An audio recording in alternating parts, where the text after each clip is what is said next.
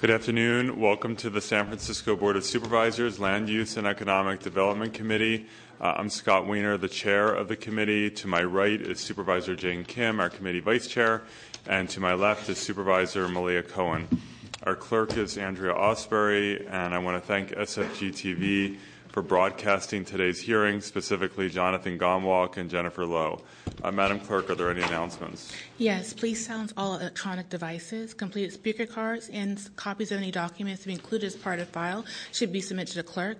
Items acted upon today will appear on the October 21st, 2014 Board of Supervisors agenda unless otherwise stated. Thank you. Madam Clerk, will you please call item number 1? Item number 1 is an ordinance amending the administrative code to include better street policies and city transportation planning and design projects and programs. Thank you very much. I'm the author of item number 1, which is an ordinance that will adopt the National Association of City Transportation Officials Urban Street Design Guide and Urban Bikeway Design Guide as part of our official city policy in terms of street design. This is in a continuing effort to improve street design standards in San Francisco, to improve street safety for all users, and to recognize that we are a multimodal city and a transit-first city, and our official policies and ordinances need to reflect that. The National Association of City Transportation Officials, also known as NACTO, is a nonprofit association that represents large cities on transportation issues of local, regional, and national significance. It advances the special and unique interests of urban areas. All too often, blanket standards get issued that are very suburban or even rural-oriented, and NACTO represents the interests of urban residents in terms of good transportation design policies. San Francisco, New York, Portland, Seattle, and Washington, D.C., for example, are all members of NACTO. And in fact, the current president of NACTO is our very own Director of Transportation, Ed Riskin, and this year's NACTO conference is being held here in San Francisco at the end of this month. Urban environments like San Francisco have particular and unique challenges when it comes to designing safe streets. While we've learned quite a bit in the last few years, unfortunately, San Francisco still suffers from some very bad road design decisions made in the 1950s that have made many of our streets dangerous for pedestrians and cyclists, encouraging speeding and helping fuel our epidemic of injuries on our roads. Thankfully, we as a city have repeatedly affirmed our commitment to do all that we can to end what has become a major problem with particularly pedestrian accidents on our streets or pedestrian collisions on our streets. Great work is happening to implement near and long-term improvements with our goal of reaching no pedestrian deaths on our street, Vision Zero. We have to make sure that we're doing everything we can to prevent these kinds of deaths and injuries and to make our streets as safe as possible. We know that it's about the 3 E's, education, enforcement, and engineering. And this legislation addresses the third E, engineering, by adopting best practices in urban street design with a primary goal of making streets safer for everyone. Specifically, Administrative Code Section 98.1 is San Francisco's Better Streets policy, establishing the city's approach to designing streets and sidewalks. The Better Streets Plan, which is the implementing document for the Better Street policy, establishes suggested minimum sidewalk widths, suggests improvements for enhancing pedestrian safety, as well as enhancements that support our natural environment, such as stormwater recapture.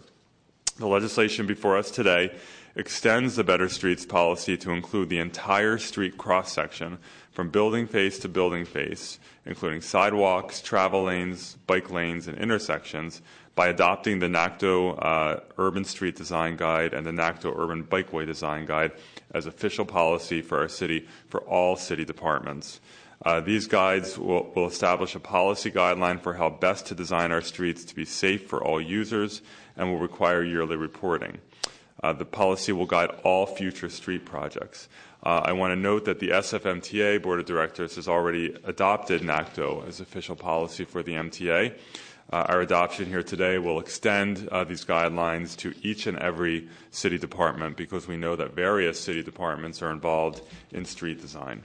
Ed Riskin had, as the president of NACTO, had hoped to be here today. He's out of town, but we have Darby Watson from the SFMTA Livable Streets Division who is here to say a few words about this legislation. Ms. Watson.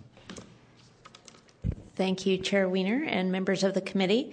My name is Darby Watson, and it's my job to make San Francisco's streets and sidewalks safe for everyone who wants to walk and ride a bicycle. I'm a section leader with Livable Streets at SFMTA, and I'm here today to share with you our experience with the NACTO guidelines. My staff and I have been lucky enough to participate on both the steering committees and in working groups for both of these guides. These guidelines help to fill a significant gap between the Manual for Uniform Traffic Control Devices and the American Association of State Highway and Transportation Officials engineering standards, giving us the toolbox and the tactics to make streets safer, more livable, and more economically vibrant. Both guides have been fully vetted through a peer-to-peer working group of city engineers and planners, sharing and developing these guidelines specific to urban places. Thank you for bringing forward this legislation, and the SFMTA supports this legislation. Thank you. Thank you very much. Colleagues, are there any questions for the MTA?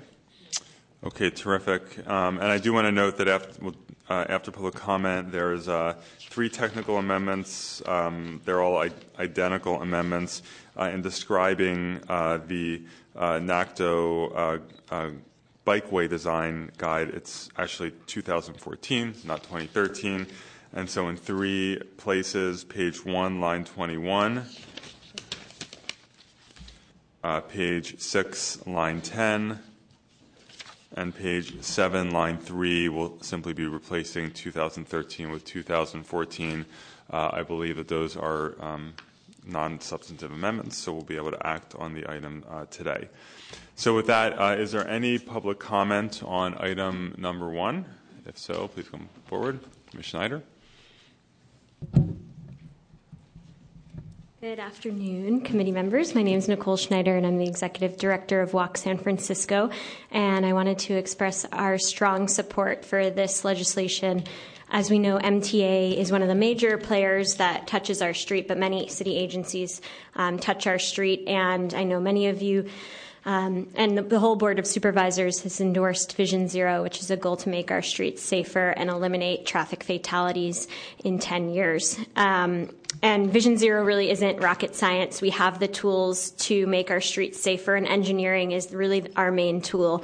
And the NACTO Urban Street Design Guide and the Bikeway Design Guidelines really help bring those innovative concepts and proven safety concepts to our urban streets, and we wholeheartedly support them. And I believe, engineering is the most important because it naturally educates every user of the street on whether they need to slow down, where they need to stop, and when it's their turn to proceed. So thank you so much for moving this legislation forward, and we look forward to seeing it at the full board. Thanks. Great. Thank you very much. Is there any additional public comment on item number 1? Seeing none, public comment is closed.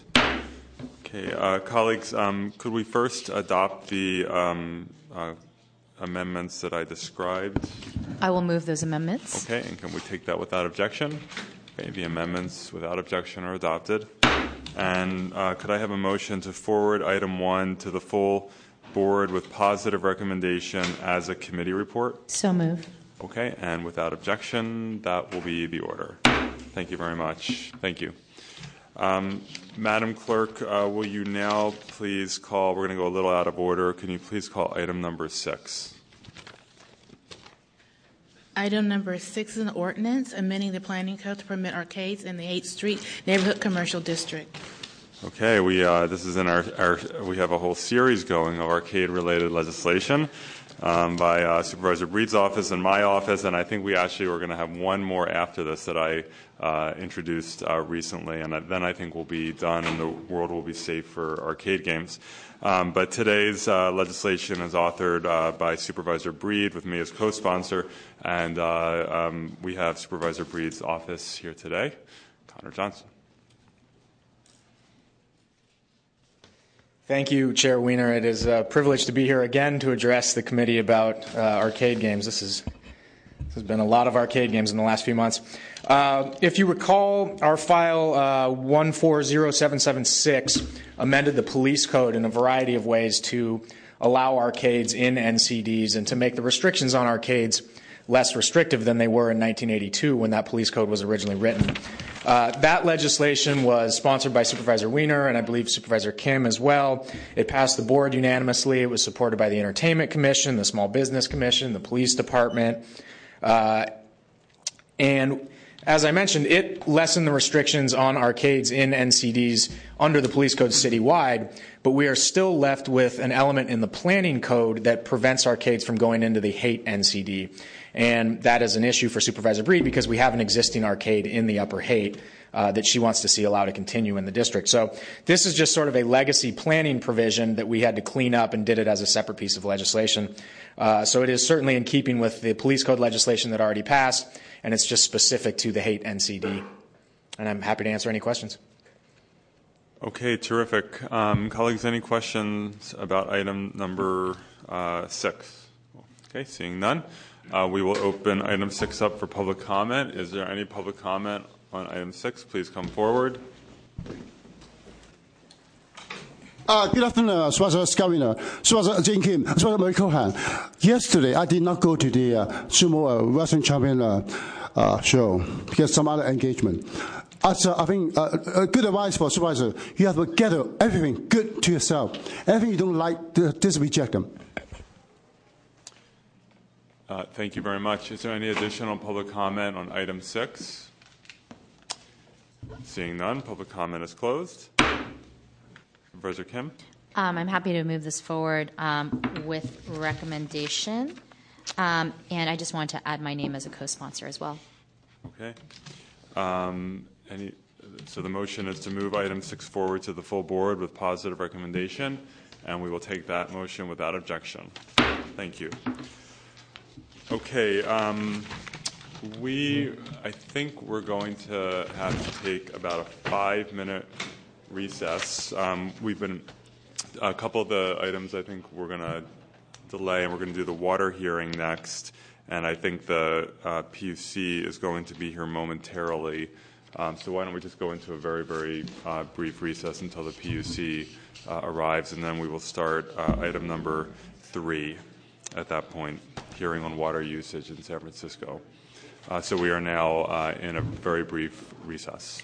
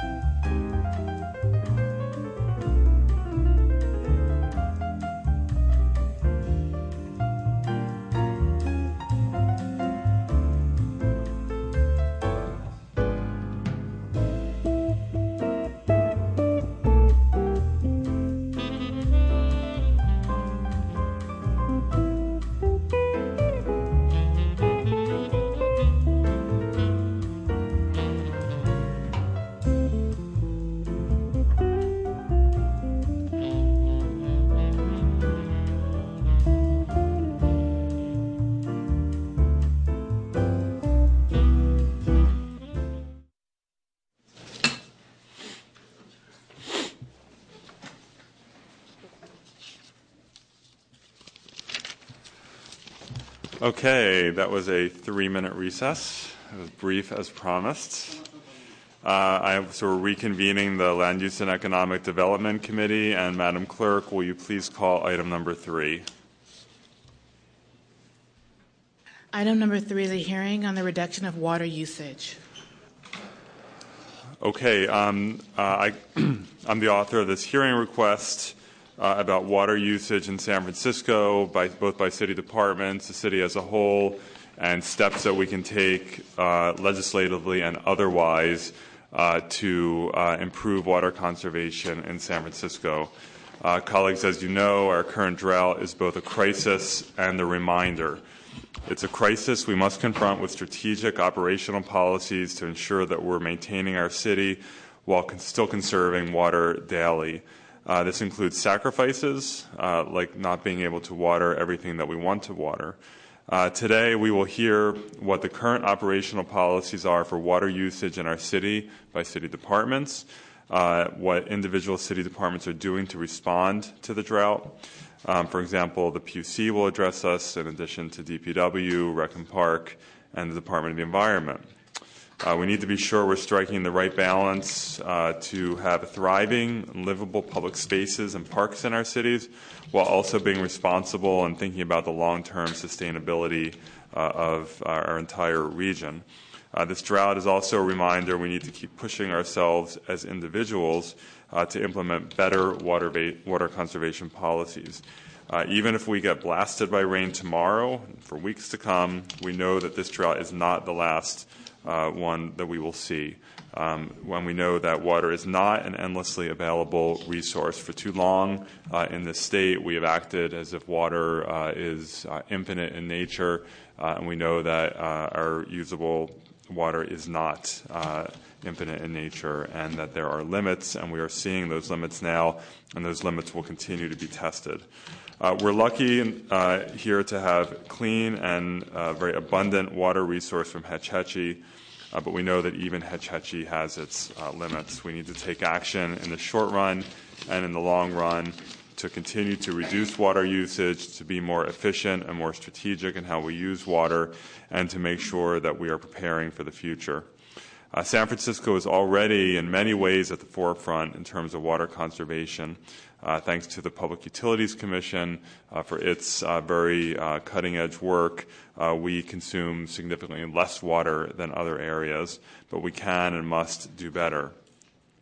In addition, we need to make sure we are continuing to think about overall city usage of water going beyond our departments. We need to be talking about issues like sub-metering of multi-unit buildings.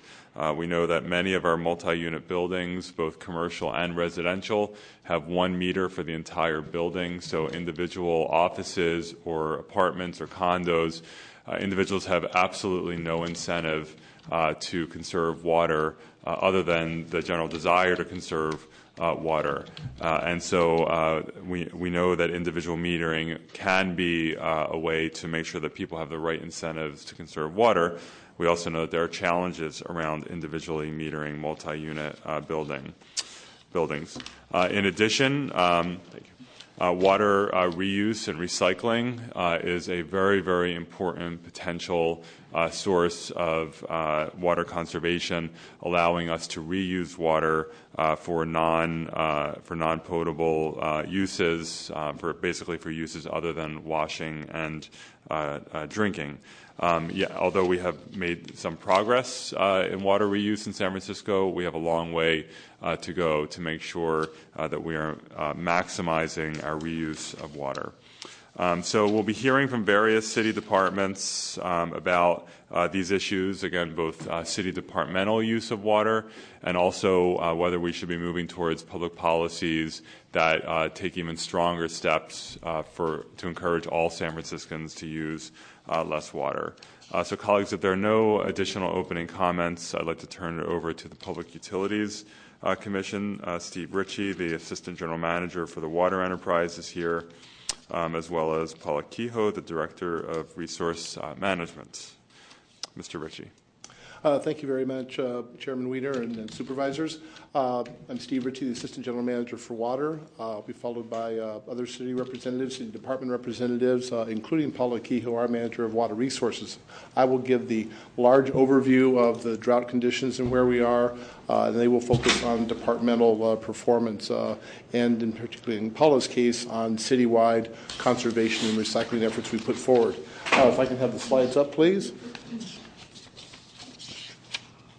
Where are we now? The 3-year period of 2012 through 2014 is the driest 3-year period in our 97-year hydrologic record. No 3 years in a row have ever been this dry. For us, the water year starts October 1st and ends September 30th, so we just ended the water year, and again, that driest 3-year period. Also, based on tree ring analysis, the flow deficit in the Tuolumne River at LaGrange, which is just downstream from Don Pedro Dam, hasn't been this low since basically the Revolutionary War. So Washington might have preferred to cross the Tuolumne as opposed to the Delaware in this situation. We continue to request 10% voluntary water use reduction by our customers system-wide, and utilizing the new Don Pedro Water Bank, managing our reservoir storage, and reducing demand has left us well prepared to move into the future. This is a chart that I use routinely with our commission showing our reservoir storage levels, and I highlight 3 levels here. In Hetch Hetchy Reservoir, we're at about 78% of maximum storage. That is, for a drinking water reservoir, that's better than a lot of other people in the state have. And part of the reason is because we have this thing called the Water Bank in New Don Pedro to help fulfill our obligations to the irrigation districts. So you see the second red arrow is at the Water Bank, which is down at 42%. So as we've drawn that down, we've been able to preserve water upstream in Hetch Hetchy that leaves us in good shape going forward. Our total system storage now, all those reservoirs added together, including the water bank, is about 59%. Last time this year, we were about 73%. So we're down from where we were last year because the drought has continued. But again, we're at least decent shape relative to other water agencies. And when do you anticipate the water bank would go down to 0 or to a low enough number that it would really start having significant impacts on Hetch Hetchy? Well, the lowest we got this year was 197,000 acre feet. The last time it got down to that level was the 1987 through 92 drought. That was the low point for us this year. Back in that drought, it actually dropped all the way down to 0 3 or 4 times. So we could end up, if it continues dry, it could go lower in the next year. And I'll talk in my last slide about what ifs for the future. But again, it's actually come back now about 40,000 acre feet over the summer as we've brought water down from Cherry to help replenish that. The next slide shows our system-wide deliveries. The red and blue lines are a 5-year average, which smooths it out a little bit, and the blue is calendar year 2013. The green is calendar year 2014 demands, and the dashed black line is what we felt we needed to achieve in terms of demand to actually achieve the 10% reduction. And you can see early in the year, demands were variable and even up somewhat as people were early in the drought. But starting from June 1st on, the performance has actually been very outstanding by our customers. People have really gotten the message that this isn't a drought and they have to conserve. In fact, right now for the last week, demand was about 25% down from what it was last year. So people have really gotten on board with reducing demands in this time of drought, and that's what's absolutely necessary. And so we're very, very happy with our customers' performance. So that's overall, that's San Francisco or This is San Francisco and our wholesale service area. This is everybody together. We like to look at the system as everybody needs to do their part, and everybody has done their part. So for the entire area that the water enterprise serves, usage overall is down 25%? Yeah, last week it was down 25%. Overall this year, looks like it will average out to somewhere around 10 to 12% reduction from last year. So it's the 10% reduction we've called for, plus a little bit more. Okay. So people are doing good. The current actions that we are doing, of course, we're continuing that request for a 10% demand reduction system-wide. We've imposed a 10% mandatory reduction of outdoor irrigation of ornamental landscapes and turf for our retail customers here in San Francisco. That's consistent with statewide regulation. We're implementing a water waste education and enforcement program where we're letting people know if they're observed wasting water, that they need to do something about it. We're reporting monthly to the State Water Board on our performance, as other water agencies around the state are required. We're working with the city departments, especially large users and irrigation account holders, and we're actually cooperating with and assisting our wholesale customers in demand reductions efforts as well. Can you, and if you're going to get to this, just I'm happy to wait, but in terms of clarifying what the rules are for individuals, whether it's small business owners or property owners, because we had a lot of questions about, am I allowed to wash my sidewalk? And I know there was discussion. Yes. The rules the state rules that were promulgated, as is often the case, sometimes ignore the fact that cities exist, and so it's very focused on suburban. Like you can water, a lawn, but you can't let it run off into a sidewalk. Of course, in cities we don't have very many lawns, and we have a lot of heavy usage and fecal matter and other stuff on our sidewalks. And so I know there was some input, but can you just let us know what are the rules for homeowners, small business owners, and so forth? Sure. Your question is very timely because the next slide shows the basic rules that the state adopted. The first one is basically you can't overwater landscapes. That one we actually already had on the book as a regulation here in San Francisco. So that's been a rule here in San Francisco for many times, that you can't allow water to flow off of whatever you're irrigating. You need to keep it on the green stuff that you're trying to actually grow. The second one is that to actually wash a motor vehicle, you have to have a shut-off nozzle or device. This is not a complicated requirement. We give away spray nozzles, so again, that's a fairly easy one to comply with. The third one is the one that really is really relevant to San Francisco, and that's the application of potable water to driveways and sidewalks. In the draft regulation, they had words like that and something else, and we very consciously argued for an exception for public health and safety to deal with the fact that in urban life you have to deal with lots of things. You need to deal with human waste, animal waste, sticky food waste material, things that can be a real nuisance and actually a public health hazard. So we got an exception in there so that people are allowed to actually use potable water as efficiently as possible, but still allowed to use it to deal with those kind of really dirty circumstances. And so when you have, say, a shop owner on Castro Street or Folsom Street or on 3rd Street or wherever they might be, who they, since they, water or they wash, hopefully in a very efficient way, their sidewalk, are they just generally allowed to do that, or do they have to? Do they have to look and see what exactly is on there? Because I think for a lot of people, you don't always know where the urine is on the sidewalk. You know it's somewhere. You may not be able to see it, but you want to keep your sidewalk clean. Well, I will. A couple of obvious examples where we have a water wasting reporting line that comes through 311 where people can report what they think is water waste. We'll send a notification to that account saying, gee, you were reported, just make sure you're doing the right things. Frequently, those people will call us. One was a grocery owner who has to deal with handling food all the time. Things accumulate outside. They're going to attract vermin if it's just left there. So we talked to that shop owner about, okay, sweep up what you can and definitely wash down what you can't, because you can't have vermin around a shop like that. Very locally here, between the library and the Asian Art Museum, they used to steam clean those hard spaces all the time, about 2-3 times a week. Now, very regularly, they're sweeping everything, and they've reduced their power washing down to once every 2 weeks or so. So they've gotten more efficient about it. It's easier just to sort of do it. Now they're a little more thoughtful. You don't have to dig in and find out whatever this nasty substance is. If it's emitting an odor, or if you have reason to believe it's anything that's going to be truly offensive and sicken people, yes, you should be able to clean it up. And that's the attitude we've taken and followed through on. Thank you. Supervisor Kim. I just had a quick question back on the nozzle. Mm-hmm. Because I know a lot of buildings have it, and I've seen it. So you had mentioned that you can get that through the PUC? Yes. And how would you procure that? How would we let our residents know about that? Well, you can come to our customer service at 525 Golden Gate Avenue.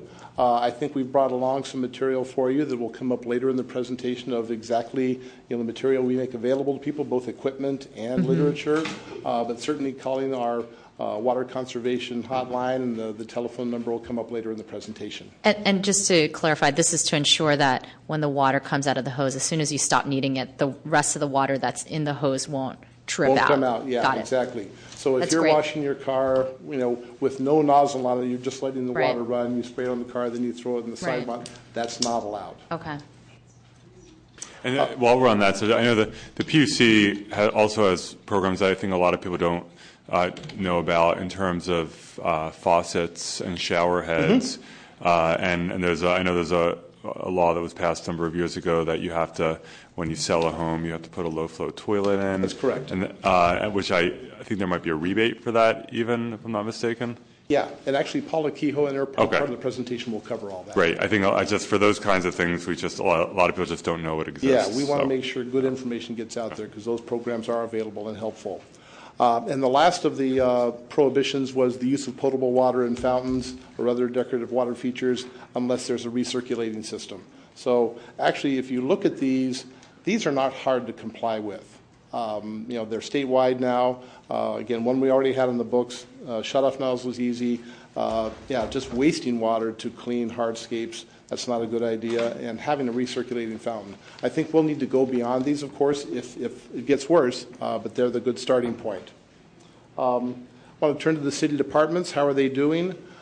Through August, demand is collectively down 11% from 2013, which has been a savings of about 188 million gallons. Of the large users, DPW, the Port, DPH, the PUC, and Rec and Park are all well above the 10% reduction goal. Housing Authority is just below that goal at 9%, but I singled these out collectively here because of the 188 million gallons saved, those departments have saved 184 of those million gallons. So the big users have been very responsive, and that's a really good thing. Most departments have submitted a water conservation plan. Some have lagged a little bit. DPH just got theirs into us, and so people are doing what they need to do to follow up on conserving. That includes an assessment of the plumbing fixtures, because we're going to work with them to replace those old fixtures that are high water use fixtures. And we continue to provide our audits, free devices, and fixture replacement assistance. Mr. Ritchie, just backing up to one of your, the broader point about the source of our water. Yes. My understanding is 85% of our water comes from one source, the Tuolumne River. Is that That's accurate? correct. Okay. How does that compare to other major cities in terms? Because we're very obviously extremely reliant on this one source. Is that typical? Should we be trying to diversify? Actually, we tend to be a little bit more reliant on one source, but we do have the local sources that we use whenever there's a problem with Hetch Hetchy, whether it's plumbing or anything else. And we are actively diversifying our water sources right now. We've approved 2 groundwater projects in the last year.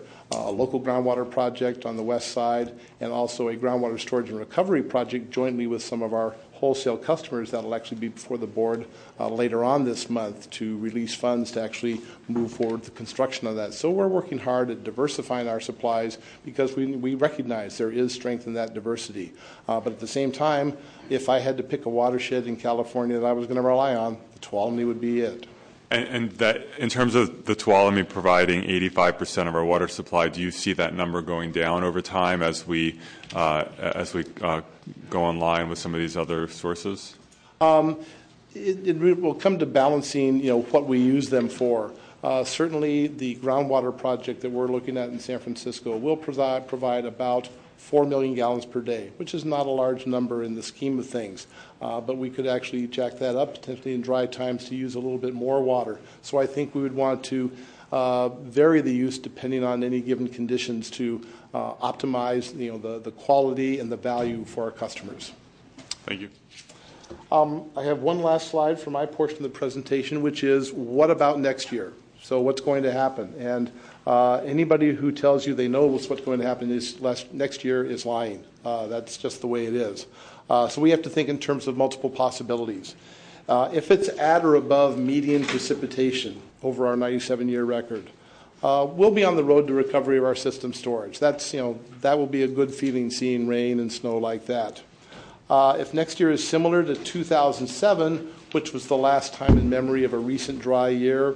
That's drier than normal. The results will be okay, but we'll be able to live with the maintaining the 10% demand reduction. If we have something similar to 1977, which is the second driest year on record, that is when we start to get into serious situation. If that happens, we'll need to start to plan early next year for a 20% demand reduction and begin consideration of alternative water supply options. And we'll talk more about those water supply options later, but as we do modeling, we take year types and line them up. And I'll tell you that really 3 really bad years would be a real challenge to manage through. But we'll find a way because we have to. And so I'd be happy to answer any questions on sort of the big picture here before I turn it over to one of the other departments. Great. Okay. I think Rachel Gordon, I believe, is next.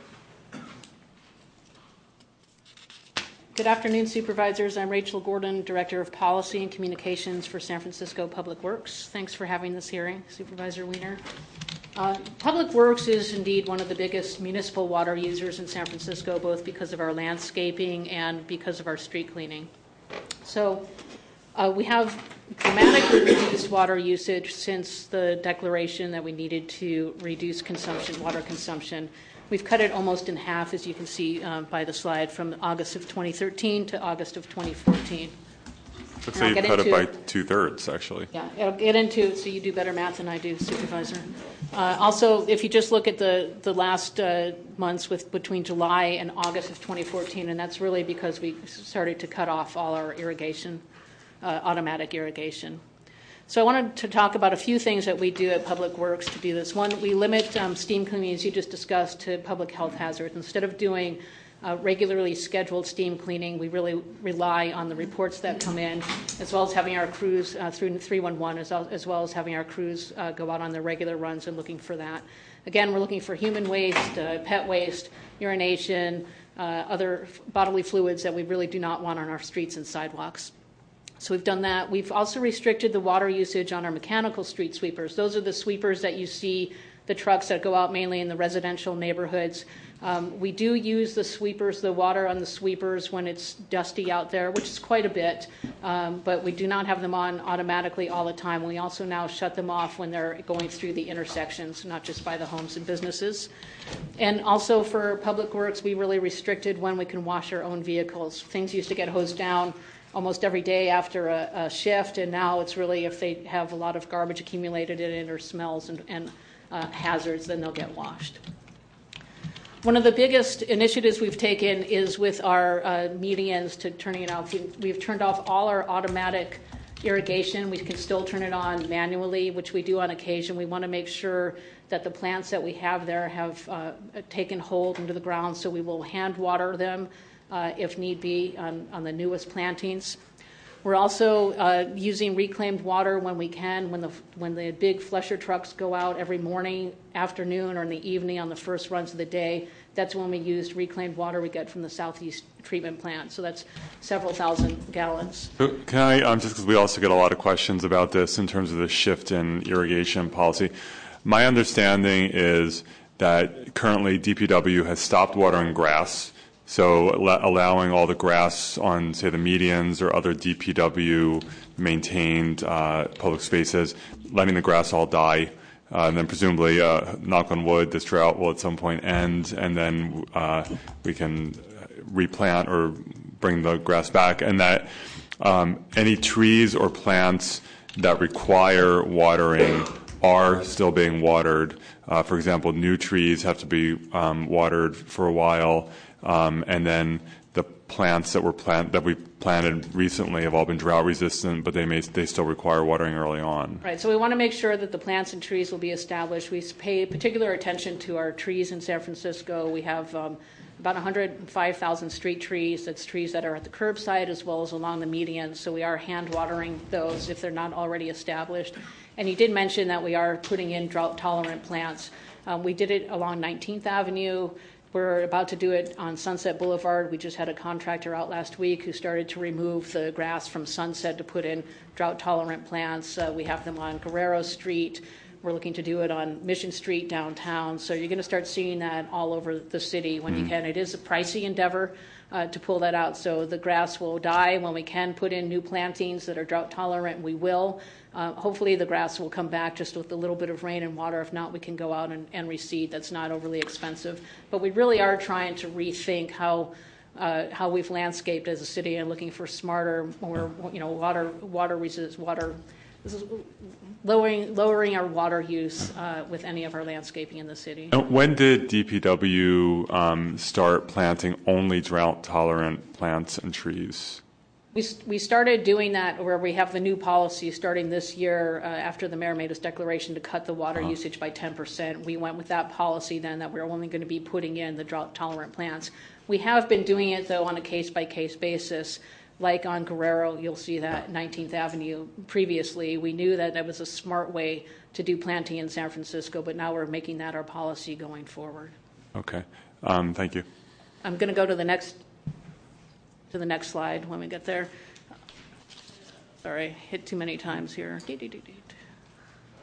Apologize for that. See, my finger got trigger happy here. All right, sorry guys. That's why people laugh at me when I do this stuff. I went to Rec and Park. You going to help me out here? Yeah. All right, I'm also going to talk a little bit about, thank you. I want to talk about some new initiatives that we've taken that are pretty important. One of them in San Francisco is the Tenderloin Pit Stop program, which Supervisor Kim knows about. And that's where we're doing something that's both, let me go right.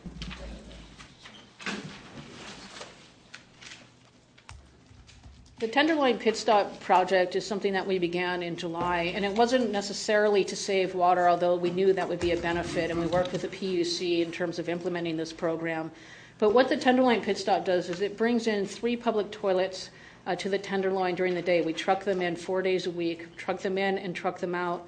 And what we found is that usage has been going up considerably since it started in July. We now have about 150 uses per day that it operates, about 1 flush every 5 minutes if you put it out over the week. What we've seen, though, where it helps with water savings is that we used to get about 28 requests for steamers in the Tenderloin a day. Now we're down to about 19 steamer requests, and we expect that to keep dropping. It's too soon to say that there's a direct correlation, but in the last couple of months, we really have seen this trend continuing. It's not a tremendous amount of water savings, but it's still significant enough that we think it's a good water-saving policy. Each steamer request uses about 15 gallons of water, so we're saving about 135 gallons a day at this point. There have also been some requests throughout the city, different neighborhoods from the Haight, Russian Hill, south of Market, to see about expanding this pilot project to those neighborhoods. It's something that we're going to be considering, but it does take some resources, both staffing and money. The Tenderloin Pit Stop, why this program works more than a lot of other public toilets has, is because we have staffing there. There's someone who is at the Tenderloin Pit Stops anytime that they're operational, so people feel pretty safe going in to them and using them, and also we can monitor who's using it, what times of day. We can really be statistically driven on the effectiveness of this project. Supervisor Kim?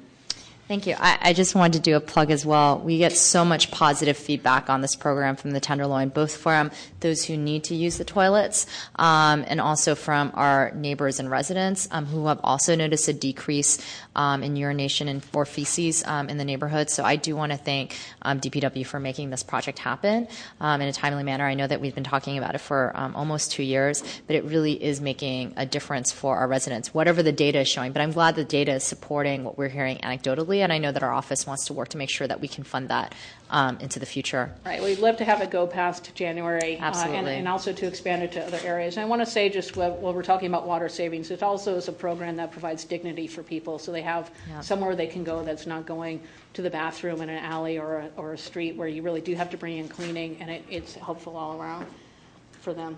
So I'm going to, unless you have any questions for me, I'm going to hand it over to Rec and Park. Just the slide right before that, I think with the confusion, I think we accidentally skipped over that about DPW's use of recycled water, and I know we'll be discussing that later in terms of strategies, but in terms of the number of gallons being used, ranging, it looks like around maybe 100,000 gallons a month, how does that how does that fit into the total amount of water being used, and where are you getting the recycled water from? It's actually a small amount compared to what we use.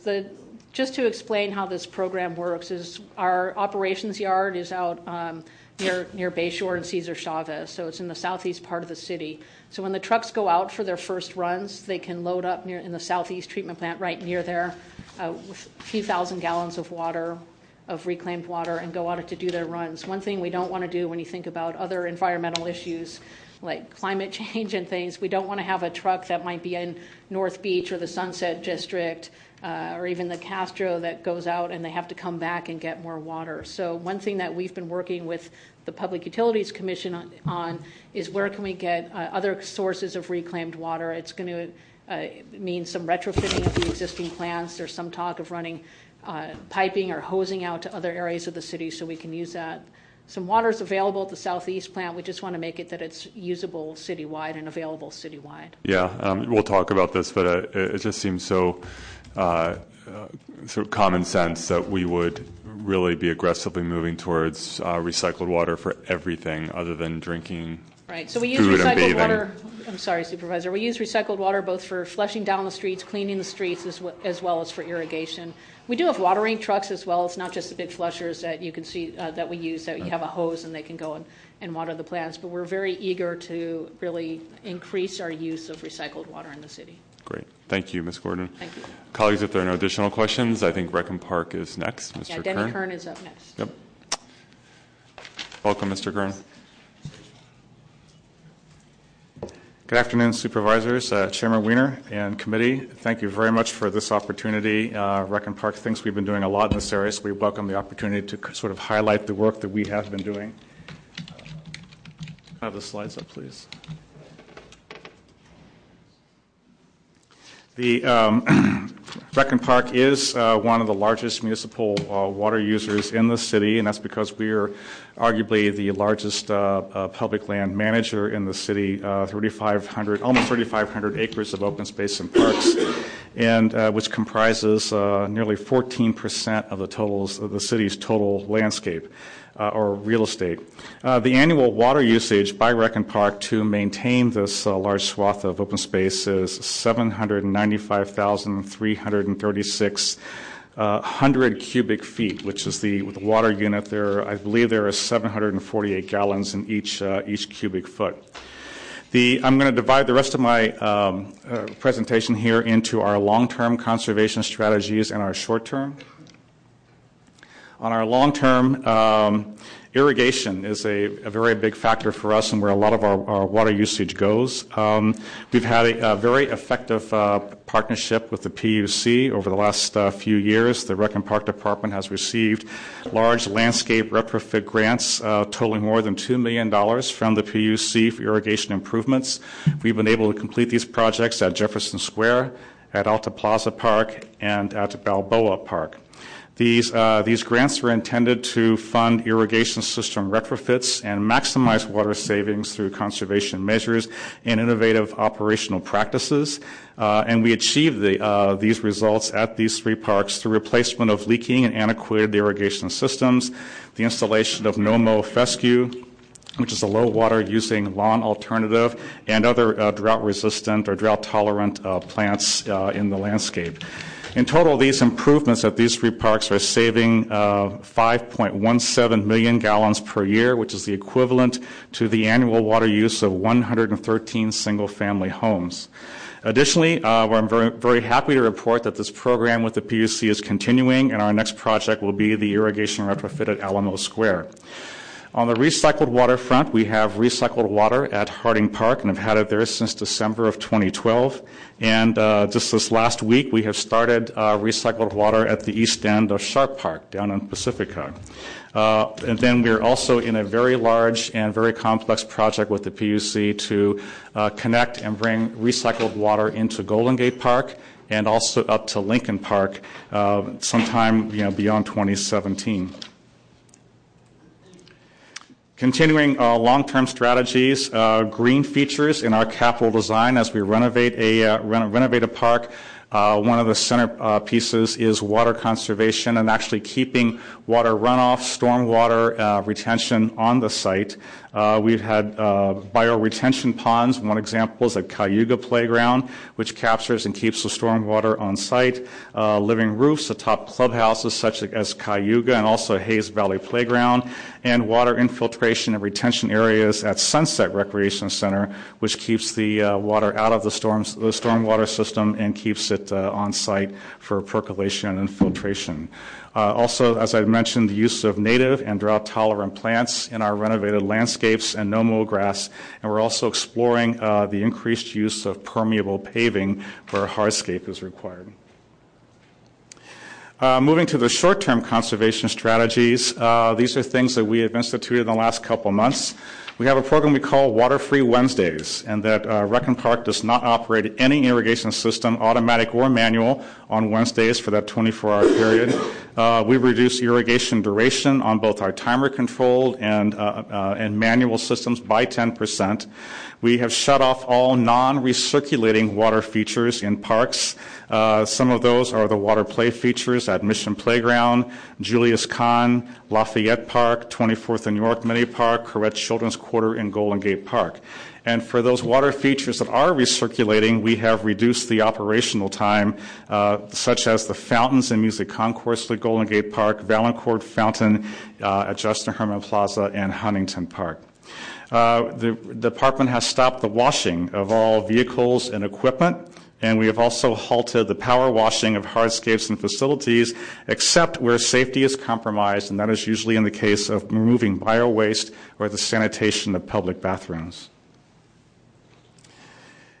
Continuing the short-term conservation strategies, we are using what is called TDR technology. That stands for Time Domain Reflexology technology, which is just a big fancy word for a electronic water probe. But we have a probe that we can stick into any landscape, and the probe instantaneously and electronically measures the actual water content in the root system, so that we can then calculate the actual water application that is needed and no more. So we're using that throughout our parks and our golf courses.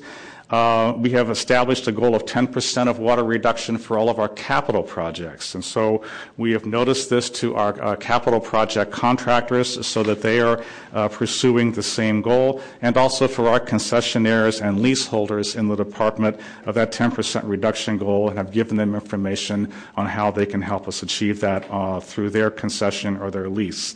Public education continues in all of our public areas, whether it's recreation centers, public restrooms, any place the public may gather. So we will have information up asking for them to help us to reduce the water usage through the public, whether that's reduce shower times at pools or using hand sanitizer in restrooms, and also asking them to report all water leaks that they encounter on Recon Park property through 311.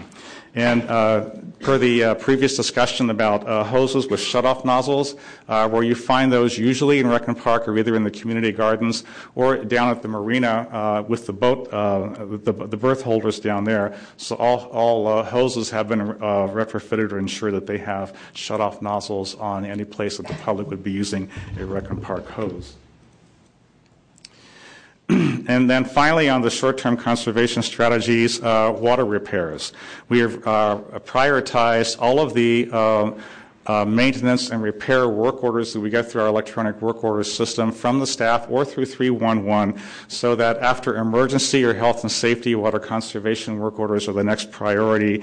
And we've completed over 274 of those repairs since February 1st. And we also have in this year's budget $150,000 in a funding line to convert low-efficiency fixtures to high-efficiency, and we are nearly one-third through that particular work with that $150,000. So how are we doing? This number here, I think, shows where we are at the moment. Our top line there is our January through August 2013 water consumption, actual water usage. And the second line is the same time period in 2014, and you can see we have a 79,000 some 100 cubic feet reduction, which makes us, we have a 15.4% reduction in our water usage, which we are monitoring with the assistance of the PUC month to month. With that concludes my update. I'd be happy to answer any questions. Sure. So thank you for that. Just two questions. Right now, is Reckham Park, we heard that the DPW is allowing grass to die on medians with the hope that we'll eventually be able to have grass again. What, if anything, is Reckham Park allowing to die? So it's a good question. We've actually wrestled with this quite a bit. We've actually not issued a death sentence to any of our landscapes yet. That would certainly be in our pocket. We have looked at, we're monitoring how the reduction is going because we're trying, I think Rachel made mention of this, we're trying to balance the achieving the water reduction and then balancing that against what the loss of the landscape infrastructure would mean in replacement costs. A large park, several acre park, losing that is, I think, I'm not going to speak to DPW, it would be somewhat different than the use of a landscape median because we've got the open space, we have athletic fields, we have places that people, want to go and enjoy. So right now we are not sort of segregating off any of our open space for actual no irrigation at all, but that remains, as Steve had mentioned, looking ahead to the next year. If we have to up the game, that is certainly on the table. And I truly hope it won't come to that. I think we probably all agree that that would be pretty depressing to start having foliage die off in our parks. And then the second question, in terms of moving towards recycled water or reclaimed water, I think it's great that some of the parks are already using it, and that you're moving forward with Golden Gate Park. My apologies if you said this statistic, but right now, currently, what percentage of Reckham Park's water use is with reclaimed water, and where do you see that being, or what percentage you see? Sorry, I'm not being very articulate. Where will that percentage be within a few years? I actually don't have a percentage for you, Supervisor. As I mentioned, the two parks where we actually are on recycled water is Harding Park and Sharp Park down in Pacifica. Harding, through Daly City, and Sharp Park through North Coast County Water District. But we have a very, like I said, a very big project with the PUC bringing recycled water to Golden Gate Park. But it's fairly complex. It's a combination of, and I think probably the PUC may speak to this, the availability of the recycled water coupled with being able to apply it in conformance with Title 22, which is state law, which tightly regulates the application of recycled water. And my understanding is that for the water features, like the really wonderful water features for kids in Mission Playground, which I know are now off, that under state law you cannot use recycled water for those water features because it's unsanitary for the kids? That's correct. Okay, so unfortunately the kids will have to wait for the drought to be over to be able to jump around in the water at Mission Playground. That is true. Okay. Great.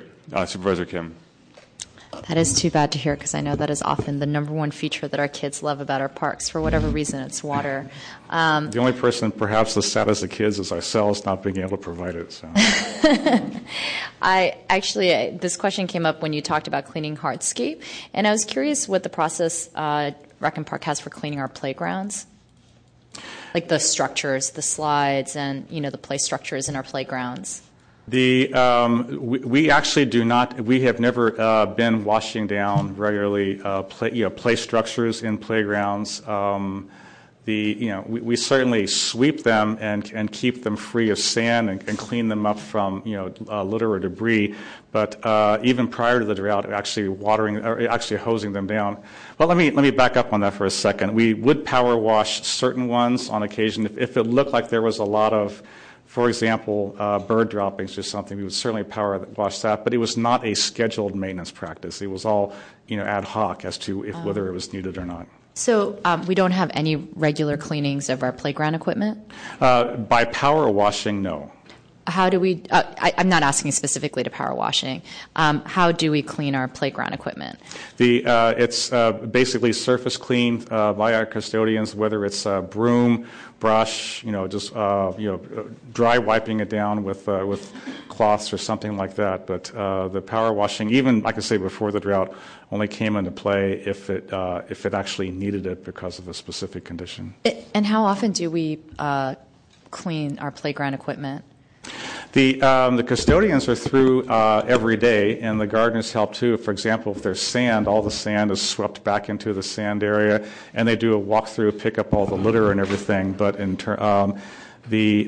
I said, the wiping down of a play structure is only if it appears it needs it.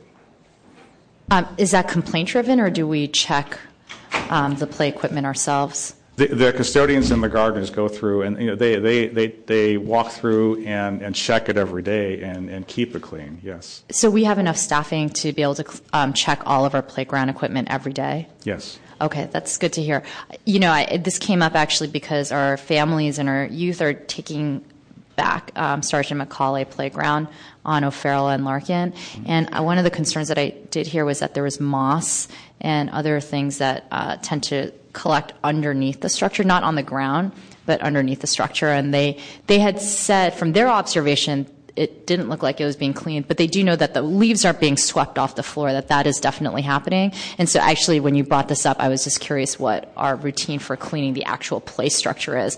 And I definitely want to conserve water. I'm not advocating for that, but I just want to understand what we can tell our residents in terms of the regular maintenance of our play structure. Yes, and we actually did meet with the Sergeant Macaulay Park group last week. Yes. And the moss issue they did bring up is on the tiles. I see. The pour-in-place tiles that are there on the playground surface, which can accumulate moss under the right conditions. Okay. So they brought that to our attention. We're definitely going to take a look at that and see what we can do. Thank you. Thank you so much. Okay, thank you, Mr. Kern. All right, I believe I'm followed by Department of the Environment. Great.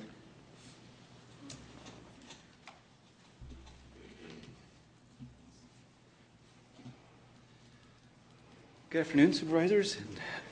Chairman Weiner. I'm Barry Hooper. I'm a green building specialist with the Department of the Environment. So my role is generally to assist the Department of Building Inspection with implementation of the city's green building requirements and to understand how they fit in with a number of other policies the city has. So I'll be talking with you about some financing and some policy environment in the city these days.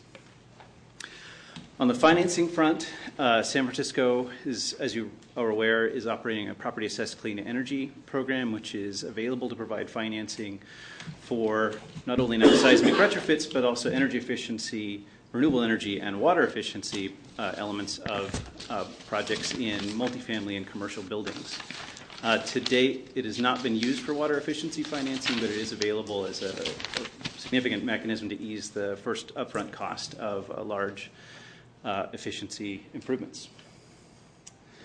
On the policy front, San Francisco maintains a San Francisco Green Building Code, which in essence is the combination of the state's Green Building Code, also known as CalGreen, and the use of leadership labels such as Leadership in Energy and Environmental Design, or LEED, and also a number of different specific local policies. And so those put together the San Francisco Green Building Code. And with regard to indoor water consumption, the most salient element of that is that over the last few years, the state has instituted through CalGreen, as well as several very similar policy efforts at the city level led by the SFPUC, a requirement that all fixtures and fittings that are installed in any building, new or existing, as well as any fixture that is in an area served by an area of significant construction, would need to be upgraded, and the upgrade is generally 20% more efficient than codes were prior to 2008. San Francisco also maintains the Commercial Water Conservation Ordinance and the Residential Energy Conservation Ordinance, which together have water conservation requirements that include the main difference between the state legislation and local is the while the state legislation has substantially caught up with San Francisco's requirements, San Francisco is unique in requiring all inefficient fixtures to be retrofitted in commercial buildings by 2017. So it set a firm date whether or not there's a project to drive that effort or not. In new construction, the city in large new commercial buildings and large new multifamily buildings asks for an additional 10% water efficiency threshold to be met, so a total of 30% over prior codes through innovative design. And also the state requires commissioning on all new commercial buildings as well as large new multifamily buildings, and that includes a review of the water efficiency systems to ensure that they are operating as designed. So go into a little bit more detail because we were asked to discuss water submetering. There is an existing state requirement on that requires indoor submetering of tenants in commercial buildings, provided that there is either a new building of entirely commercial use of 50,000 square feet or larger, or there's an addition to that, any existing building that adds 50,000 square feet of commercial space. And in that case, meters would have to be installed for each tenant use expected to have significant consumption, so 100 gallons or more a day. That'd be roughly seven office occupants in that space, for example. If that's infeasible, there are backup options metering the large systems that serve those tenant spaces. We run into a unique challenge, though, in that San Francisco is one of very few cities that's had significant development of commercial buildings 50,000 square feet or larger since 2010 when these policies were enacted.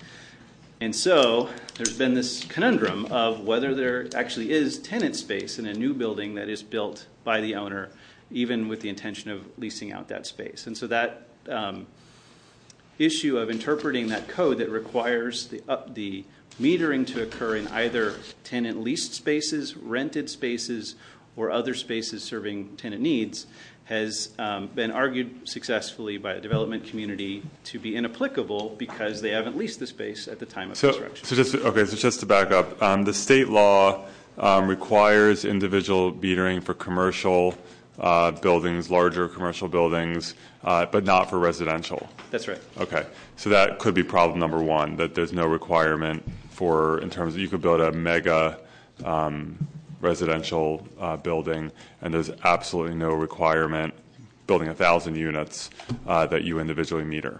That's right. Okay, that seems like problem number one. But moving to what the law is, so what you're saying is that under state law, commercial multi-unit, for lack of a better term, buildings of 50,000 square feet or more have to be individually metered for tenant use, but developers are building these buildings and then saying, well, right now when I'm pulling my permits, there's no one occupying it, so we don't know that it's going to be used by, or it's not currently being used by tenants, so therefore I can group meter the entire building?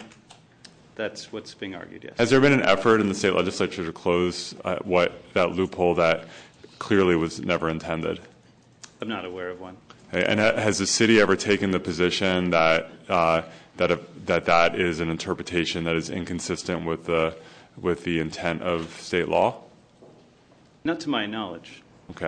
It is up to the Department so I'm in a little bit of awkward position presenting. I advise the Department of Building Inspection, but they interpret the code. Okay, and maybe when we're done here, I'd like DBI, I know Mr. Pinelli from DBI is here. I would hope that could be, if not corrected by the state legislature, it would seem like we could correct that locally because we can go above and beyond. It seems to me, the fact that the legislature actually passed that kind of law, and we know getting things to the legislature, if anyone objects to it, is incredibly hard, that they actually passed a law clearly with the intent that large commercial buildings be individually metered, and the fact that that is not happening here because of a loophole or possible loophole, that seems to be a pretty bad result to me. I should offer a small correction, and that's that the code is adopted by the State Building Standards Commission. Right. And so it's a regulatory instrument, so that requirement was not specifically enacted by the legislature, but the implication is similar. Okay.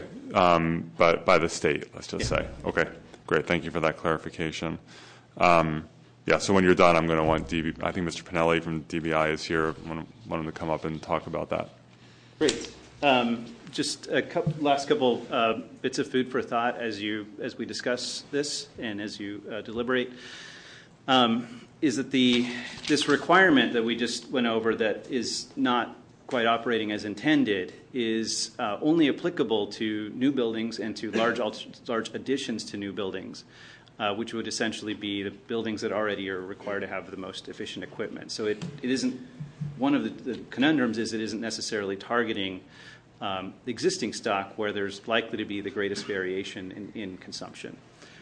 On the other hand, though, while the consumption is the greatest in existing stock, it's much more likely that they would be the plumbing configuration in existing buildings would be much more difficult to meter because there would not be a single point to necessarily meter any given tenant. So it could be and this could be more for DBI, but in terms of existing buildings, I know that converting from group metering to individual metering for existing buildings, whether it's residential or commercial, can be prohibitively expensive, and you may have to just remove the entire plumbing system and replace it.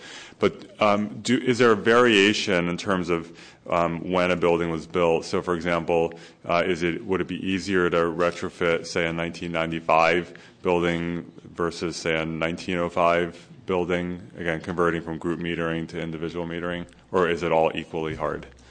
I'd expect it to be difficult to offer a consistent answer to that question. Okay. Maybe Mr. Pinelli can answer it when you're done. I think you. Okay, you are. I Okay. could answer any other questions you might have. Great. Thank you. So, Mr. Pinelli, the Chief Plumbing Inspector for the Department of Building Inspection, is here. Maybe you can fill us in on the department's perspective. Good afternoon. Thank you for the invitation. My name is Steve Pinelli. I'm the Chief Plumbing Inspector of San Francisco. In regards to the last question you had with the buildings from 1905 to 1995 to 2005, it all depends on different layouts. Everybody has different designs. So unfortunately, to turn around and say it would be easy to retrofit a system or put some metering in, it's not as simple as just place this here and it takes care of everything, especially if you have multiple floors. If you have 20 floors and you have stacked units and you're running water lines or water mains up in parallel for all the units, it's almost impossible to take out one specific unit and another unit and meter those two units because the supply is coming up for both. So to meter just what they're using in that space, you'd have to actually have a supply that would run from one spot, come up, branch over, and before it branches over, put that sub-meter on and then connect to all those units, or those fixtures, I should say. Going forward, though, I think spoke with the PUC. They've enlightened me on a few different options that are available for metering fixtures or supplies to other areas instead of putting a big, huge sub-meter in, but different types of, I'll let them speak on that later, different types of devices that could make it easier for you to meter units and fixtures for certain apartments or buildings, occupants, anything. So it is obtainable. And then back to your other question about interpretation. Unfortunately, when people come forward and they're building something and they come forward as one tenant, when we read exactly what it states, it's one tenant that's there. When they're metering that one group or that one tenant, it's very hard to turn around and say, well, how many floors is a tenant going to take? You might take 5 floors, I might take 5 floors, somebody else takes 5 floors, so do you just sub-meter those 5 floors for that tenant or for everybody? But if a developer comes forward, let's say they're building a 70-story building where clearly there's not going to be one tenant for that entire building, and yes, maybe there will be 150 tenants or maybe there will be 45 tenants, but it's pretty crystal clear that there's going to be quite a few tenants. Are they actually saying, oh, this is a one-tenant building, so therefore no sub-metering? No. What's happening is a lot of people are coming forward saying, well, right now it's considered a new building, and we're moving forward, and we're making this one building, and I'm the only tenant because I'm the only owner, and I have my meter that's for there, and therefore it's basically sub-metered. You're seeing what they're using for that building, so it meets the intent of what's required. Then they get a certificate of final completion. That building is no longer a new building. It's an existing building, and then tenants are coming in. Well, it doesn't meet the intent, clearly. It may arguably, maybe it meets the letter. Verbiage, yes. But, I mean, the intent was that in these large new commercial buildings, they would be individually metered so that businesses would have an incentive to conserve water instead of just thinking the landlord is going to pay for it. Correct. And I feel the same way you do, that I believe it should be metered, sub-metered for every floor that's being used. And do you, so you get this pushback from the developer saying, or the owner saying, well, there aren't tenants in there now, so we don't have to sub-meter it. Has the department ever pushed back and said, no, you know what, this is not consistent with the clear intent of this state rule, so therefore we are requiring you to individually meter? I have not specifically pushed back, no. Okay. Because, well, one of the other things is if I've got 20 floors, yeah, do I sub-meter one floor and the other 19 are for yourself, because I'm the one that's using it and I'm leasing out all 10, 19 units, 19 floors?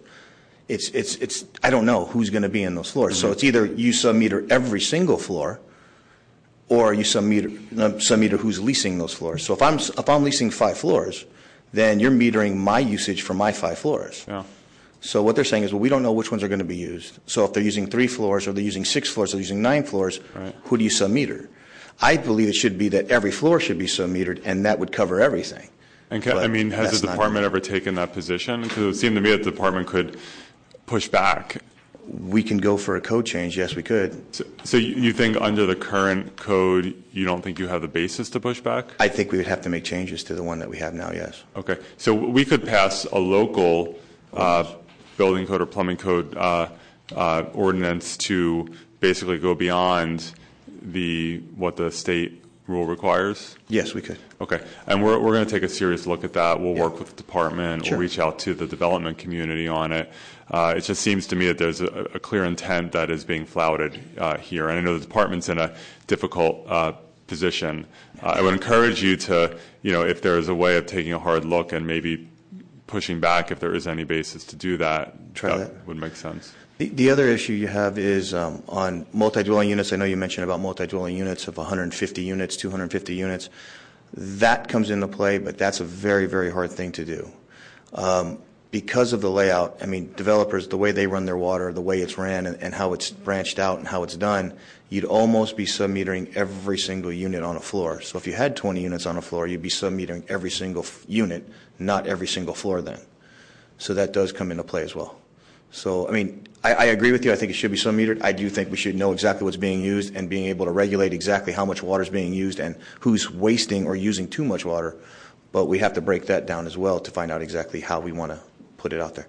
Right. And I know there are complications the PUC will talk about, but I mean, we certainly do it frequently with electricity. I know electric systems are different than plumbing systems, but it seems like it's something that, at least theoretically, would make a lot of sense. Yes, it would. Okay. Thank you very much. Okay. Are we back to the PUC now, or?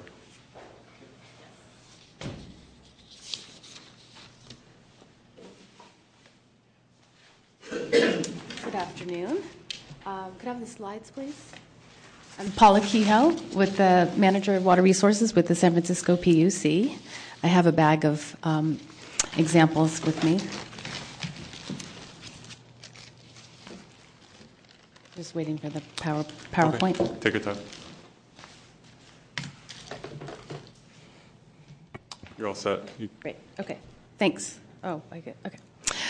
So in addition to our drought response actions, the San Francisco PUC is diversifying its water supply portfolio to ensure resilient and reliable water supply for today and in the future. We have a comprehensive water conservation program and are developing new local water supplies here in San Francisco. Our wide range of conservation services makes it easy and affordable for businesses and households to reduce water consumption. We offer free audits, educational materials, and plumbing devices such as aerators and shower heads. So I brought some examples with me to share with you as well as your constituents. We have a shower head. We talked earlier about a spray nozzle. These are the nozzles that we can give away for free to residents and businesses in San Francisco. And so can you just, in terms of what is given away for free? We provide a spray nozzle. We also provide a shower head. and aerators for both the bathroom and the kitchen faucet. And then it says the restaurant pre-rinse spray valve. Yes. And toilet leak detection tablets and repair kits. Yes. So I think a lot, it would be, I think what would be really useful, I think all 11 supervisors have newsletters that go out very, very extensively, maybe even to send around just a paragraph to all the offices that we can put out to our constituents so that people know that this is totally free and will help them save water. Great. And we'd also love to provide samples that you could also have in your office to share as well. That would be wonderful. Great. And residents can come to our building, 525 Golden Gate, our customer service building, to pick up these fixtures. We also have folks can call us on our hotline number, 415-551-4730, as well as going to our website at water conservation at sfwater.org for any of our services. So we have multiple ways to reach us. And do you mail to people too? We don't mail the devices. People need to come in and pick them up. Thank you. We also work with residents and businesses to assist them with using water efficiently with outdoor irrigation. We offer gardening classes, a residential gray water program, and starting in early 2015, we will resume our rain barrel and cistern program for San Francisco residents to collect and use rainwater. We also offer our customers rebates for qualifying high-efficient fixtures such as toilets and clothes washers. So, for example, a rebate for an old toilet, 3.5 gallons or more, we will provide a rebate of up to $125. During the past year, we provided over 7,500 rebates. We provided more than 27,000 water-efficient fixtures, including the shower heads and aerators I just showed you, to San Francisco residents and businesses. And our conservation team conducted over 4,000 WaterWise evaluations to help San Franciscans be even more water efficient. Today, our residential per capita is 49 gallons of water per person per day. That's one of the lowest per capita rates in California. And in San Francisco, as we talked earlier today, we have local legislation and building code requirements aimed at reducing water demands. As we mentioned earlier, we have the residential conservation ordinance that requires the installation of low-flow fixtures, toilets, and shower heads upon the resale or any major retrofit of residential properties. And then all commercial properties must comply with these requirements by 2017. We also have the San Francisco Water Efficient Irrigation Ordinance, which requires any new or remodeled landscape over 1,000 square feet to install water-efficient landscaping and irrigation systems. However, as we talked today, conservation alone is not enough. We're developing new local water supplies in San Francisco. This year, we broke ground on a groundwater construction project after more than a decade of research to ensure that we can safely and effectively diversify our supply without compromising our high-quality water. As Denny mentioned, we've partnered with Rec and Park to deliver recycled water to irrigate Harding Park Golf Course. During the past 2 years, we've saved over 150 million gallons of potable water. We just recently completed the Sharp Park Recycled Water Project, and we're proposing to build a recycled water plant at the Oceanside Treatment Plant to produce recycled water to irrigate Golden Gate Park, Lincoln Park Golf Course, and portions of the Presidio. And when will that be complete? We anticipate the completion to be 2018. But looking further to expand our water supply portfolio, we've also turned our attention to non-traditional sources of water or alternate water sources as a means to develop new non-potable water supplies. We talk about alternate water sources. It's rainwater, gray water, stormwater, black water, and foundation drainage.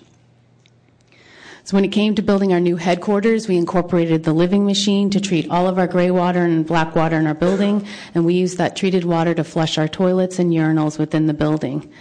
During the past 2 years, we've reduced our potable water consumption by 65%, saving over 2.5 million gallons of potable water.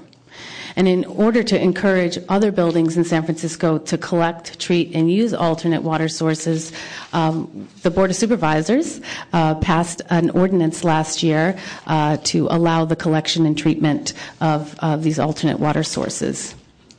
This program is implemented through a partnership with the San Francisco PUC, Department of Building Inspection, and Department of Public Health. And to date, we have over 20 projects proposing to collect and treat a variety of alternate water sources.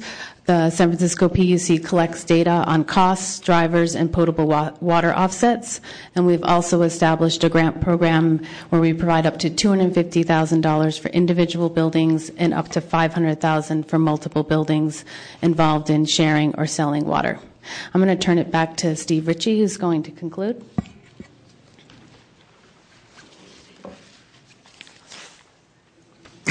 Thanks, Paula. We have a couple of more points to make. First, talking about other possibilities out there. As Paula mentioned, we have 20 projects who are looking at using non-potable sources of water for alternative uses within their buildings. That's one possible area where we could explore more. Those people are doing it voluntarily because, it looks like a good thing to do. One possibility is to have on-site reuse feasibility assessments requiring assessment of possible water savings associated with installation of on-site water reuse in new commercial and multifamily residential developments over a certain size. We have the tools to help make this happen, and that would be one good possibility. Because certainly we could certainly help educate developers about the non-potable program that we're pushing forward and available funding that can assist developers in implementing that. And then overall, we are, of course, always looking at more conservation. There's always a little bit more that you can do, not enough to really fulfill all the needs of the system. So we're looking at more recycled water as well as more conservation. But on larger fronts, we're looking into new and innovative uses. Water transfers with other entities is a possibility, but when everybody's short, water transfers are hard to come by. Desalination is something that is controversial to some extent, but if we start to get through several dry years, what I would call a biblical drought, that will become a very attractive option, as will the last item on the list, which is direct potable reuse of wastewater. That's a topic that in the water industry, that was an untouchable for many years, but within the last 5 years, there's been a lot more serious conversation and research into the potential for directly reusing wastewater for drinking purposes. So we're involved in looking at all these things because we know that as a progressive water agency, that's what you need to do. When you said direct potable reuse, that means not coming from a recycled water plant, but rather just within your own home? Well, it would mean, that would be coming from a recycled water plant, taking wastewater from, say, the Oceanside Water Pollution Control Plant, treating that to a very, very high level, and then putting it directly into the drinking water distribution system. So in terms of water recycling, where do you see us heading in the next number of years? I mean, it seems like there are a lot of challenges in terms of, obviously, we're moving forward with Golden Gate Park and Harding Park, et cetera. But in terms of individual homes, there are a lot of challenges around the plumbing and having sort of separate plumbing systems in a way. Where do you see us going in terms of large-scale water recycling? Yeah. I think on large scale, well, first of all, individual homes we think is problematic. It's really hard to do on an individual home basis and know that reliably the plumbing is going to be installed and managed in a way that will protect public health. That's why for our non-potable program, we focus on commercial and multifamily residential, where you have a building manager with a building engineer that is managing all that. That, together with good design and good testing, is what will help protect public health, because we really have to do that in the long run. So in terms of recycled water and ultimately, making a big dent in water supplies, the real two answers are, at least in urban areas, indirect potable reuse, where you treat it to a certain level. The water spends 6 months in nature in some way and is blended with potable water, natural potable water, and then used, or direct potable use, where you treat it to a much higher level, and again, you inject it directly into the drinking water system in any given community. And certainly, like I said, if it stays really dry for several years, I think that'll be a serious consideration. And the direct potable reuse, is that being done anywhere right now? Actually, it's being done in some different countries around the world, ones that have really, really severe water supplies. San Diego has been approaching it and, in fact, pushed for a state law that requires the State Water Resources Control Board to come up with a feasibility assessment and draft regulations for what would be considered acceptable for direct potable reuse. Those regulations are due within 2 years. Okay, great. And I know there's a psychological barrier around that, but I think that obviously in the end the science is going to have to govern. Yeah, like I said, in the water industry, that was always the untouchable, but it's very approachable in conversation now. Great. And then in terms of sub-metering or individually metering units, I know that's some of which we just discussed in terms of the code challenges, and I know there are definitely challenges around cost, particularly in existing buildings, but especially in a place like San Francisco where largely people live in multi-unit buildings, and when you start imposing, let's say, the mandatory 10%, or let's say it gets to 20%, it becomes very challenging to achieve that. When it's one thing where you have a single-family home, you can easily monitor and assess a penalty if appropriate. But in multi-unit, there is absolutely no incentive if a tenant or a condo owner just doesn't feel like doing it or doesn't care. Many do care, but not everyone. There's no incentive for them to actually conserve. And it ends up putting an HOA or a landlord in a very difficult position, because then presumably the HOA will get fined or the landlord will get fined, and even if they do have a way to pass through those fines, because right now in San Francisco, if the landlord gets penalized, even though the landlord has no control over water usage, the landlord can't pass through to the tenants that penalty, and HOA presumably will in some way pass it through. But then you have some condo owners or tenants who are doing a beautiful job conserving, and then they're getting hit as well because the landlord or the HOA has no way of knowing who's conserving water and who's not. And so it's unfair, but it also doesn't achieve the goal of incentivizing people through cost to actually conserve water. So what can we do to move towards creating those incentives for residents of multi-unit buildings? You're laying out a very difficult challenge that the industry faces. My personal view on this is that technological advancements where you get a very simple enough device that you clap onto a single pipe that can tell you how much water is running through it to any little thing, that kind of technological leap forward, that would be the ideal solution to get us to that. And I think if bright minds put their effort that way, that would be one tool that could be really useful so that you don't have to mess with the plumbing more than just making a hole and clapping something on with the transmittal device on it. Beyond that, it is, I will acknowledge, it's extremely difficult to get there. On the other hand, when you look at San Francisco, as Paula mentioned, the use is already 49 gallons per capita per day residential. We think that based on the conservation techniques that are out there, if everybody was perfect or pretty close to perfect, you'd probably get down to maybe 35 gallons per capita per day. So San Francisco, even though there might be some people who are using more than their share, are doing a bang-up job already, and if pressed, probably can do more. A lot of that is replacement of fixtures. That's really where we see the biggest bang for the buck. It's not so much modification of behavior as just getting the old 3.5 and 5 gallon toilets out. It's getting aerators on everything. All those individual actions really add up.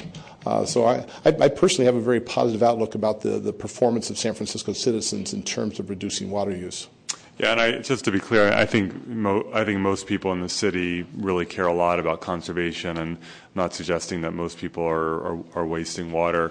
But unfortunately, not everyone is of the same mindset. And we are in San Francisco, I think, as you noted, we're ahead of the curve in terms of per capita water usage. But as we often do, San Francisco, and as the PUC has done in many instances, we need to continue to lead the way and really set the best possible example for the rest of the state and the country. But I know that the PUC has taken a number of very bold steps to move us in a good direction. I know I'm very appreciative of the agency's leadership. Thank you. Yeah. Okay, terrific. Colleagues, are there any questions for any of the city departments? Okay, with that concludes the presentation. I really appreciate I think this has been extremely useful for me, I know, but I think also for the public, because there are so many questions and I think misunderstandings at times. So with that, we will open up item number 3 for public comment. I have one public comment card. Eric Brooks. Mr. Brooks, if you'll come up. Mr. Brooks, yeah. Good afternoon, supervisors. Eric Brooks, representing San Francisco Green Party, local grassroots organization, Our City. I'm also on the San Francisco Bay Chapter Sierra Club Water Committee. And just want to say, kind of want to reiterate what you led with, Chair Wiener, at the beginning of this, that even though all these departments are doing some cool stuff to make things better, there are other cities like Los Angeles that are rocketing way ahead of us on their use of things like recycled water. Looks like, as they said, San Diego might go for full potable reuse. It's very crucial that we treat this just like energy.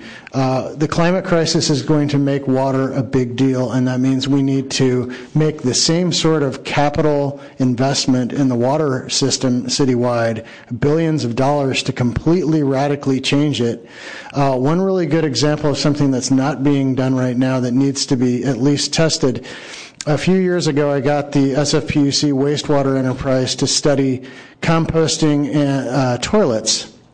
And you'd think that that's a rural or a suburban thing, but it's not that way anymore. The new ones are very useful in an urban setting. And just to give you an example of how much water, if we switched every toilet in the city to a non-flush and/or composting toilet use, that would save 5 billion with a B, 5 billion gallons of water a year. That would make totally unnecessary the one thing that the SFPUC had on its list of options, which the environmental community roundly opposes, and that is putting desalination up with all these other strategies. Desalination requires higher amounts of energy and pollution than any other water strategy and should never be equal on a list like that. It should be a last resort. Thanks. Thank you, Mr. Brooks. Next speaker. Again, good afternoon, Supervisor Scott Wiener, Supervisor Jane Kim, Supervisor Mary Cohan.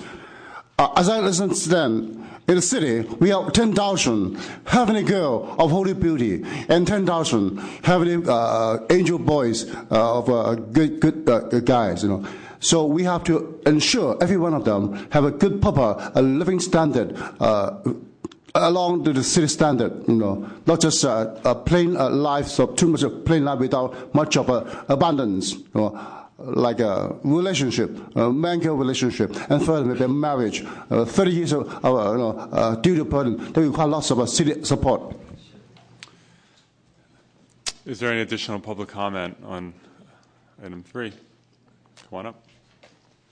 Good afternoon, Supervisors. My name is Sean Kikren, Residential Builders Association, and I'm glad that this topic is being discussed. I'll share a quick story with you. 12-unit building that's unmetered uses about the same water as a 25-unit metered building. You get more than a 50% reduction. But here's the reality. This is what's going on in the real world. Even though it costs a lot more money to plumb the buildings, our members are willing, and most developers are willing to at least try to do this. But here's what happens. Even though you spend the money plumbing the building, you have to go and buy a meter. Nobody will sell a meter to San Francisco anymore. The reason is because our county, our Department of Health, our Weights and Means has made an interpretation, and they're the only county in the state of California to make this interpretation. But if the meter doesn't pass, they take out their drill and they destroy the meter. They don't hand it back to you and say, go bring us a new one. They destroy it. They put up every single obstacle possible to stop us from individually metering these buildings. Now, we've brought this issue up to the PUC in the past. Several months ago, we had a meeting, and we offered some very good, helpful suggestions. I suggest, to avoid all this confusion about weights and means and the certification of these meters, PUC should buy a couple hundred or a couple thousand every 6 months and let us buy them from them. We want good meters, but we shouldn't have to go through all these hoops and hurdles with the weights and measures and the PUC. They're the only county in the state that destroys our meters. And the only reason we need them is because they've interpreted themselves as an HOA is selling water. We're not selling water, we're just reimbursing the homeowners for the water. Mr. King, first of all, when you said 12-unit building uses as much as a 25-unit building, if it's not metered, you mean sub-metered, individually metered per unit? Correct. The 12-unit unmetered. Not individually metered. Correct. Uses about the same as 25 with individual meters. And in terms of that last point, could I get, I don't know if it's DBI or PUC, to comment on that? I'm not sure I fully understand that. Mr. Pinelli is coming up, and Mr. Ritchie. Maybe actually, that's the first I'd heard of that. Maybe he's talking about sub-meters because they're not used for resale, so it's just for information purposes. So there may be an issue there, but that's the first I've ever heard of described that way. Mr. Pinelli, do you have any insight here? We've had where we've gone out for sub-meter buildings that people have installed, part of their group and others, and they put sub-meters in. The only way we will accept those sub-meters being installed is if they are done by weights and means to make sure that they comply and nothing's been tampered and everything's okay, and we get a certification of that device that's installed. But it needs to be done yearly. What happens is if it is done yearly and it does fail, they will destroy that meter. That's Department of Public Health? I don't know who goes out there. Is it with the environmental health? Yeah. And so that's treated the same as a business that has a scale that weighs meat on it? Correct. So if their scale is off, my dad used to own a deli, so he used to go in and they'd come in, they measure it, they make sure it met everything. If it did not meet it, they had to comply. They check it. If it failed again, they would make them take it out and replace it. And do they do that for a group meter or a meter on a single-family home?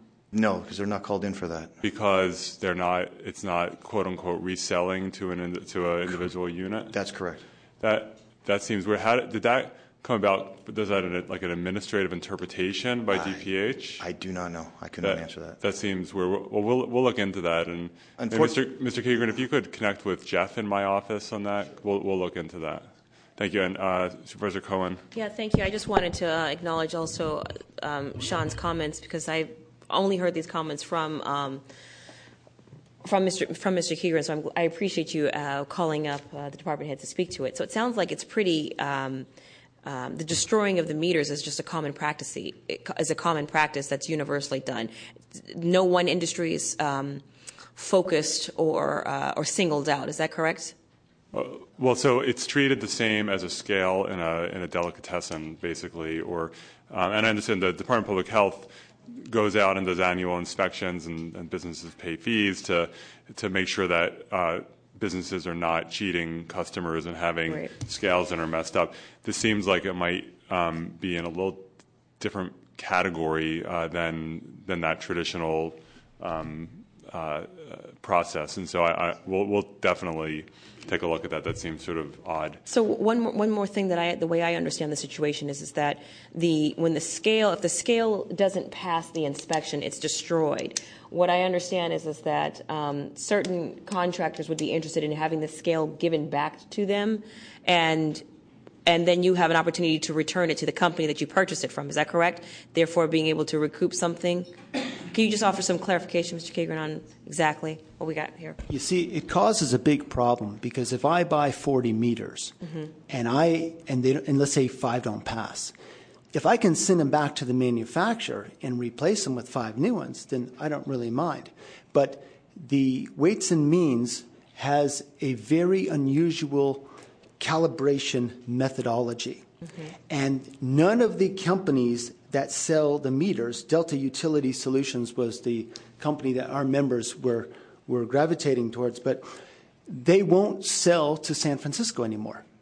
They'll sell to San Mateo, they'll sell up north, they'll sell in the East Bay, but they're so fed up of dealing with weights and means in our Department of Health, they've just thrown their hands and you can't even buy them anymore. But one could also interpret that Delta may be selling an inferior product and refuse to sell here because it might hamper their market share. He can buy from several different manufacturers.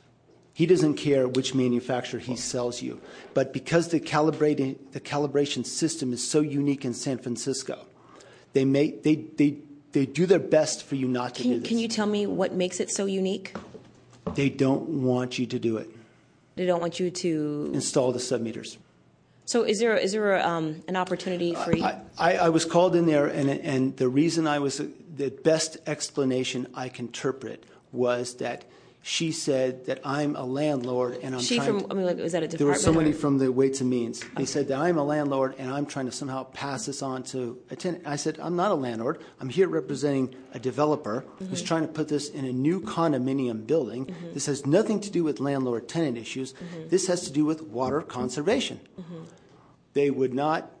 There was roadblocks everywhere. So it sounds like we may have to just revisit this particular policy. There might be. Weights and Means gets involved in gas station pumps because someone is making a profit off of something being sold to the public. In the case of an HOA, they're really just redistributing the cost of water. There's no profit. There's no markup. It's such a different world. Okay. How long has this policy or situation been going on? I've been aware of it for about a year and a half now. So was this a new policy that's been put in place? Probably going back 2.5 years. So relatively new. This whole thing about water is really fresh. It's 2-3 years old, that's all. Okay, so I'm going to let the hearing go ahead and continue. Supervisor Kim has a couple of questions, but I think that there might be an opportunity here to clean up some policy. It's been a source of frustration for us for a while. Granted, it's only one side that we've heard. Your side, I'm sure the Department of Public Health and specifically the Weights and Means folks have. It's all about finding a solution. And if the we'll city work can on get that. these, it's better. Thank you. Yeah, I think the bottom line is there are so many obstacles already to individual metering. We want to make sure that we don't have unnecessary obstacles. Supervisor Kim. I think my line of questioning was pretty similar to the questions that both the supervisors asked. I think at minimum we shouldn't be destroying meters. I find that a bit absurd and a little shocking to hear that we destroy property, whether it's accurate or not. I think at minimum we should be returning them, but I would like to clear up that policy because I think it does make sense that we allow HOAs and large buildings to figure out how to conserve water and how to hold individual units accountable to that. I think it's very hard when you're in a multi-unit building and it's hard to tell, even for a tenant that wants to conserve water, they may not know what their usage is. So I think we should definitely look into that policy and also not be destroying property, whether it's, the right meters or not. Thank you. And so my office will talk to the Department of Public Health and get to the bottom of this, and we'll let you all know what we find out. So, colleagues, thank you for that. Is there any additional public comment on item number 3? Okay, seeing none, public comment is closed. Colleagues, I want to thank you and also thank you to the departments and members of the public for this hearing. I think as much as we all know that we're in a drought, as much as we see it on the news and in the paper, I think as today's hearing showed, this is an emerging and a growing issue. We don't know when this drought is going to be over, and even if we happen to get some rain this winter, we need to be prepared for short-term and long-term situations where we have to seriously conserve water, where we have to do things differently, and where we need to make sure that our codes and our practices are actually consistent with the potential, really a crisis and a potentially growing crisis that we face. And again, San Francisco needs to be at the forefront. We don't want to let other cities or parts of the country leap ahead of us, because we should be leading the way. So, colleagues, if there are no additional comments, I'd entertain a motion to continue this item to the call of the chair. Please. So moved. Okay, and without objection, that will be the order. Thank you. Madam Clerk, will you please call item number 2? Item number 2 is an ordinance amending the health code for ventilation requirements for the urban infill development and establishing fees. Okay, and Supervisor Cohen is the author of item 2. Yes, thank you. Good afternoon, everyone. I want to thank you all for coming to hear this item today. There are areas in San Francisco, particularly in the southeastern neighborhoods, that suffer disproportionately from environmental impacts such as traffic, freeway traffic, industrial activities, and significant amounts of construction activity. We know that the exposure to particulate matter, such as diesel emissions, can lead to chronic health problems that people living closer to these emitters, such as freeways and construction sites, are the most vulnerable. As a city, we're also aggressively developing formerly industrial areas and brownfield sites with new housing, commercial space, as well as open parks. And to begin to address some of these challenges and these impacts, I've been working with the Department of Public Health and the Planning Department on 2 ordinances that will strengthen our regulation of construction and new housing developments to ensure that we are protecting the public's health. Now, ordinance that you are considering today updates our landmark Article 38 of the Health Code to require developers who are retrofitting a building or new housing in an air quality hotspot zone to install enhanced ventilation systems to ensure that the residents are receiving clean air in their units. Now, this ordinance will streamline the process for project sponsors by clearly identifying the areas in the city where we know that these enhanced measures are most needed. I've heard some concerns from members of the development community about the cost associated with implementing various technologies and a desire to have a process in place that ensures that they can develop measures to implement these types of requirements. Now, to that end, colleagues, I have one amendment that I would like to introduce to you today that requires the Department of Public Health, the Department of Building and Inspection, and the Fire Department to work with interested parties to review and evaluate possible technologies and policies that may be implemented to meet these requirements. This amendment will also require the department to transmit a report to the Board of Supervisors within 120 days to the operative date of this ordinance that details where they are in the implementation process. Now, I don't think we have a disagreement on the spirit or the policy issue. Here, what we have is a desire to ensure that the policy is implemented and implemented well. The legislation is part of an overall strategy to keep residents of the city, and particularly those that suffer disproportionately from the wide range of environmental health issues. I've been focused on the health impacts of poverty, violence, land use, and many other issues that particularly affect the southeastern neighborhoods. Now, whether we are taxing sugary sweetened beverages or building a new youth clinic or bringing more resources to the district, I've really have been focused on comprehensively addressing the health impacts of our residents experiencing from a variety of sources, including the neighborhoods that they live in. Now, District 10, it's no secret, is experiencing an exceptional amount of construction now, and now is the time to ensure that the new housing and construction is utilizing the best technologies possible to protect the public health and safety of our residents. Now, there are real environmental injustices in our neighborhood that we must really begin to use every tool available to us to ensure that our residents are healthy and safe. And at this time, I'd like to call up Karen Cohn from the Department of Public Health. She'll be followed by Wade from the Planning Department. I want to give them an opportunity to present on this topic. Thanks for joining us today, Karen. Thank you so much, Chairman Wiener and supervisors. Thank you for this opportunity. My name is Karen Cohn. I'm from the Environmental Health Branch of Public Health Department, Population Health Division.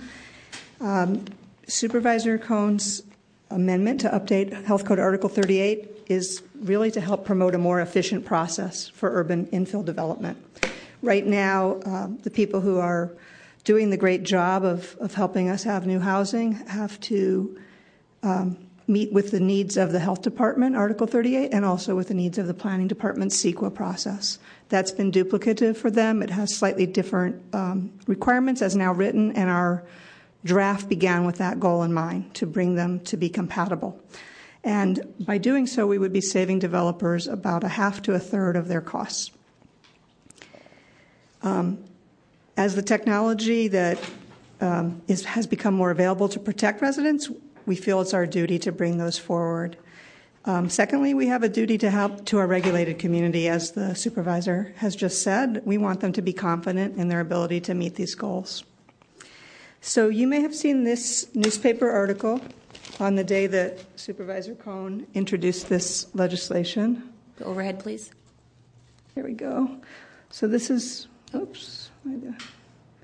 my coworker lives in a condo building on Berry Street, and it's a beautiful tree-lined street. And what I've learned through this is that we don't often perceive air pollution.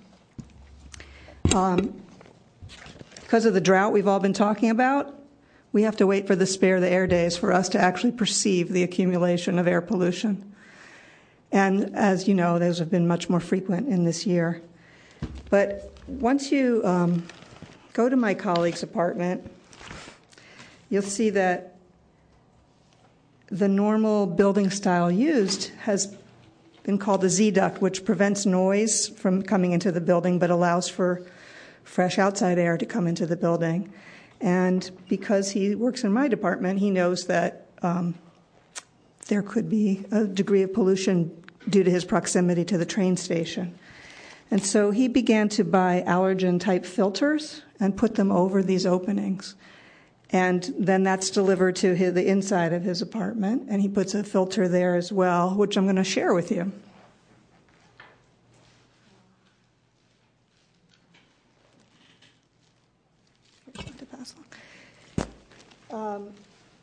He needs to change those every 2 months.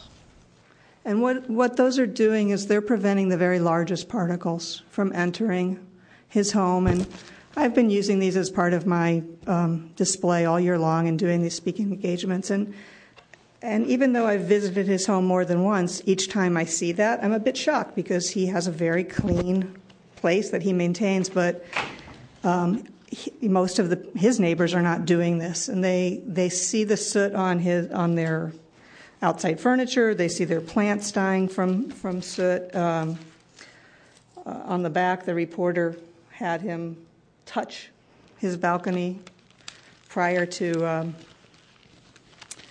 just to say what it's like. And I think after we're expecting to live in a healthy environment, and people are paying their rents, paying their mortgages, and we have the ability to build it differently than this. And so that's what the purpose of our legislation is. I'm going to spend a little bit of time. I've given you a handout that talks about health issues. We're really all very familiar about asthma, respiratory issues. In 2008, when this legislation was passed, I testified on behalf of the Asthma Task Force, and there were several research articles out right at that time to talk about the new onset of asthma as caused by air pollution. There's been a 10-year study of children's health, and besides asthma, there's been a decrease in lung volumes that has been documented in the Los Angeles area, where children's lungs will never grow to their full size that they should have. We are not a Los Angeles as yet, and our goal is to not become that. So right now, the new evidence in the health literature is that particles cause inflammation related to heart disease, and that there's actually a biomarker of C-reactive protein that we can see in response to air pollution exposure. There was just a 3,000-person study done that California State Agency published. So now I'm just going to show you the overlap between the area that is proposed to be the air pollution exposure zone under this amendment and our hospitalizations for heart-related disease. And you can clearly see the north and south of Market, the Financial District, the Bayview. These are our highest areas. I have another guest speaker here today from the Air Quality District who helped us do the mapping that produced this. And Treasure Island also has had an excess of hospitalizations in the data. So,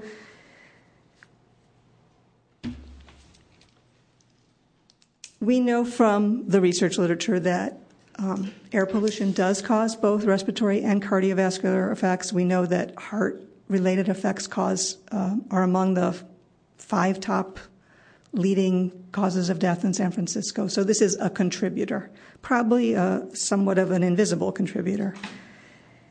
And our goal, of course, is to do the best that we can to protect public health. So to briefly review, if you don't know Article 38, right now a developer goes to the planning department. Their lot is identified as being in a potential roadway exposure zone. If that's the case, they need to model how much pollution of particle pollution would occur using the professional modeling community or the health department to do that modeling. And if the criteria is exceeded, they have to provide enhanced ventilation that reduces 80% of that exposure. It only applies to developments of 10 units or more. It does not apply to residences less than 10 units, schools, daycare, adult, senior care, any of those other sensitive receptors. It only applies to the pollution caused by roadways. Our proposal is to change that to this air pollutant exposure zone map. There is been, since 2008, many improvements in how modeling is done, and we have proposed that the department be the dictate of what is in this zone, rather than having many different companies doing their own modelings, where we have to then spend their money to validate each one of their models. This would be an obligation of the department every 5 years. We would include all sources that are known, which are the stationary sources permitted by the Air District, the area sources that also have individual permits, such as the train and port properties, and the roadways. There are 2 criteria for getting into this map. There's the excess of particle pollution and there's the excess of carcinogen pollution. Either one would qualify a lot to become part of this zone. I have a quick question. Yes.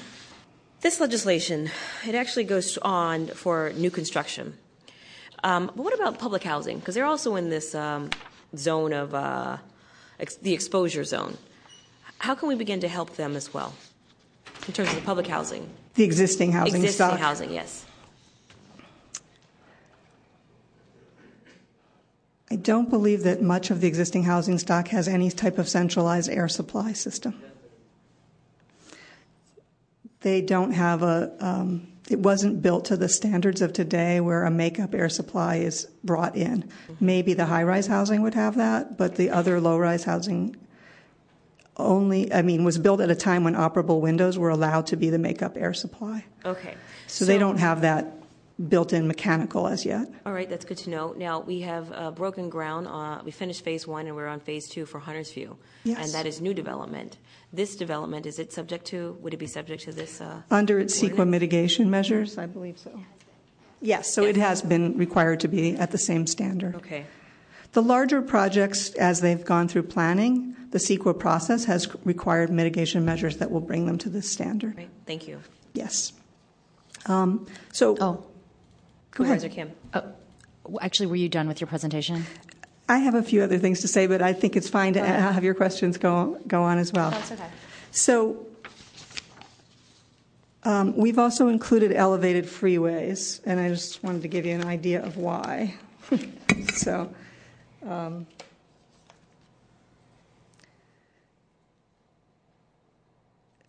So this is 280, an elevated freeway, a muni bus yard, and somebody's air intake right here.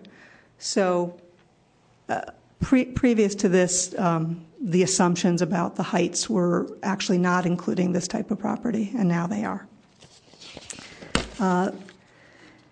So I want to tell you what's been accomplished to date. There's been, since the law was passed, 106 properties that have been screened under the roadway map, and 38% of them required enhanced ventilation. 32 of those just happened in the past year and a half because of our economy being so booming, and we've changed our administrative process. The turnaround is within a day or two. People are generally happy about that. And we've already offered people the option to comply with this proposed amendment. So some people have chosen to do that. Just to give you an idea about what the filter is, the filter is called MERV 13, and it's going to remove particles at the small size that we're concerned about, PM 2.5. I just want to let you know that there have been studies here that have substantiated what the health benefits are from that, both observational studies and modeling studies. The one I want to mention is in Finland, where the air that they were studying is slightly cleaner than our background air.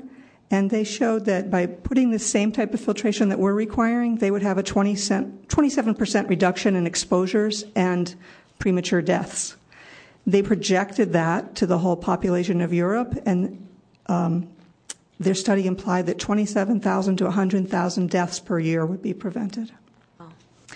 So this is a chance for us to be pioneers. All of the research shows that the health-related economic benefits far exceed the costs. And I just want to mention what this amendment that Supervisor Cohn introduced today. I clearly view that it's our job as regulators to make our regulated communities successful at the work they do. The work they do is very important, and that is increasing our housing supply.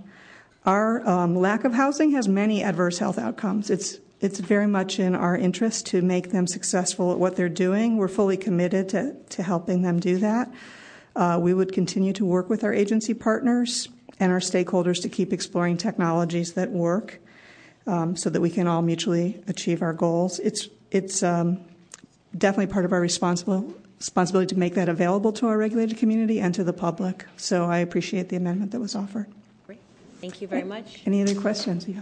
Okay, Supervisor Kim. Yeah, first of all, I want to thank Supervisor Cohen for working on this really important legislation. It is something that, actually our residents in District 6 are quite concerned about, particularly in the South Beach, Rincon Hill neighborhoods by the freeways, although it was really important, good for me to see the data and how it impacted the entire South of Market and the Tenderloin as well. You might as well have colored entire District 6.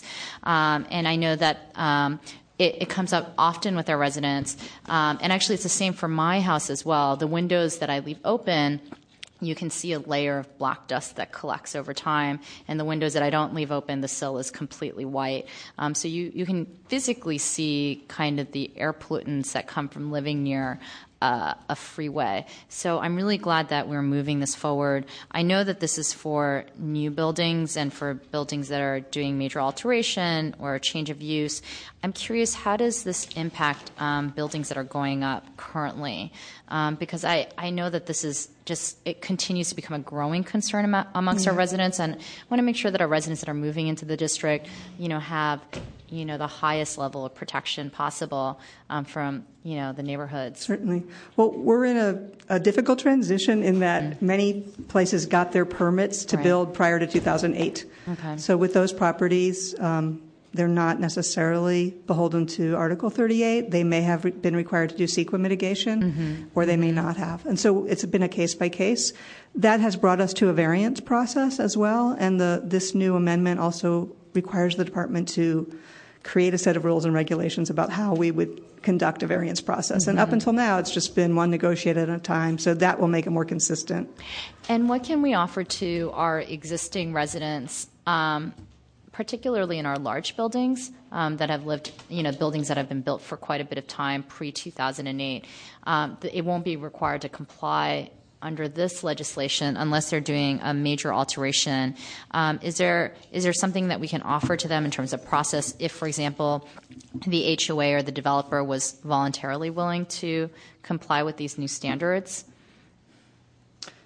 There would be no problem working with an agency to give them that sort of consultation. That would be great. I would love to sit down again on this issue and see what we can do for some of our existing large buildings. I know that some of our residents are very interested in something like this, and I would also like to add my name as a co-sponsor. But I really appreciate that's very wonderful. The work that the DPH is doing around this, because we are growing our neighborhoods really close to our major freeways, because that's where we have the vacant parcels. And so I think that we have to do what we can beyond other types of policy measures that we can take to make these buildings as safe as possible. We have been doing visits with our developer colleagues so that we would understand their language as much as we're asking them to understand ours. And so we did visit a property that was built with the capability of being at this standard, but as yet was not using those type of filters. And so it is possible to upgrade filters up to a certain point based on the fan size. And that would be the easiest way to start advising some buildings. Thank you. Great. Supervisor Cohen? Okay. Any additional presentation? Yeah, there's one. Yes, okay, I have a short statement from Wade Whitgriff at Planning and also from Phil Martin of the Air Quality District. Thank you.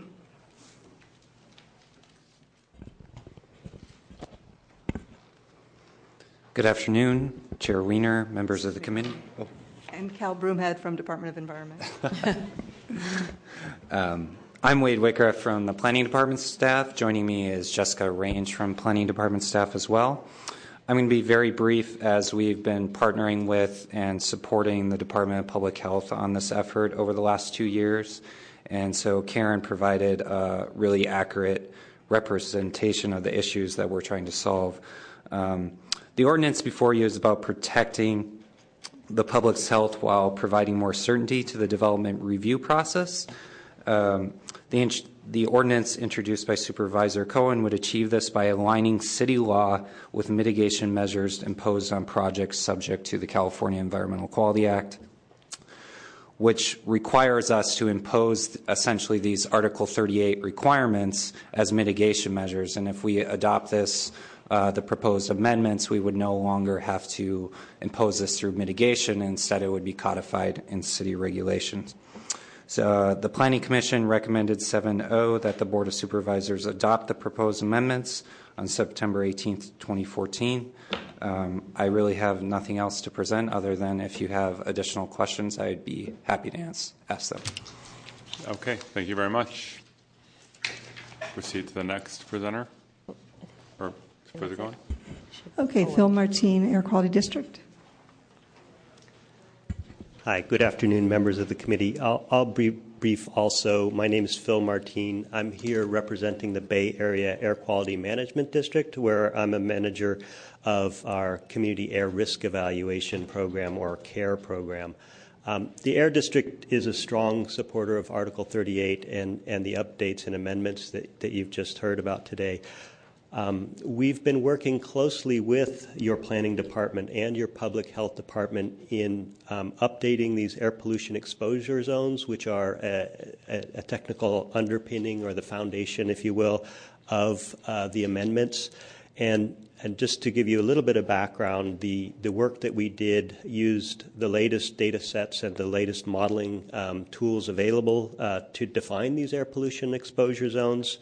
And so we think there's been a very innovative partnership between the Air District and the Health Department and the planning departments in developing these updates and the maps that you see. So in general, the Air District supports infill development, as I know the city does. It reduces regional air pollution and greenhouse gas emissions. It preserves green space, and it promotes public transportation, all things that are good for regional air quality. But it is critical to bear in mind, as I know you have been, that infill can also potentially increase exposures to sensitive populations by bringing people closer to air pollution sources such as busy roadways. And the work that Article 38 really is innovative within the region and throughout the state in terms of helping to make infill safer and to promote healthy infill, in part by developing these maps of potential areas of concern, and in part by having some concrete options for developers to follow.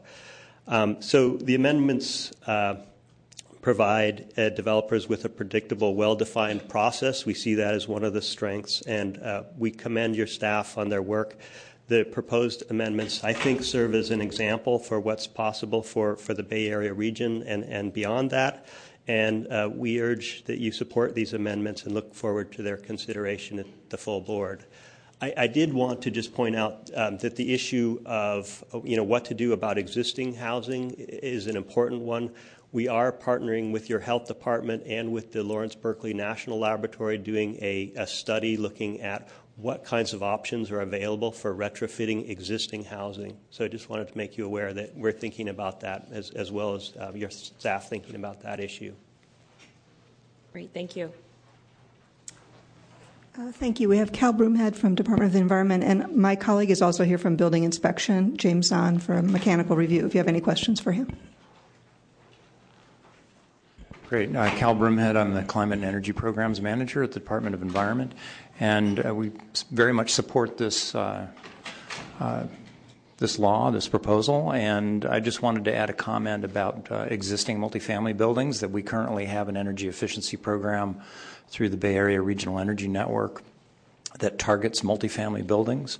Air tightening of the shell, particularly in high-rise multifamily, you get a lot of stack effect so that you end up pulling in air through the various infiltrations of windows and cracks in the building and in the flooring, doorways, et cetera, that come in, that are driven into lower floors, drawing in the outside air from the outside of the lower floors and drawing it up into the interior of the building.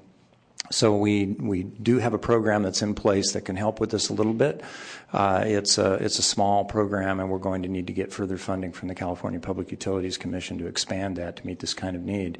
The other thing is we're very interested in addressing existing buildings. We're currently looking at an update of the Residential Energy Conservation Ordinance, which is a time of sale ordinance, and we'll consider air tightening and mechanical ventilation, particularly in these zones, as a possibility for the amendment. We'll come back to you at a later date about that. Thank you. Thanks. Any additional departmental presentation? I don't think so. Maybe DBI, maybe why don't you just come share a couple words with us so we can round out this item. Supervisors, my name is James Zahn. I am the head mechanical engineer in the plan check division of DBI.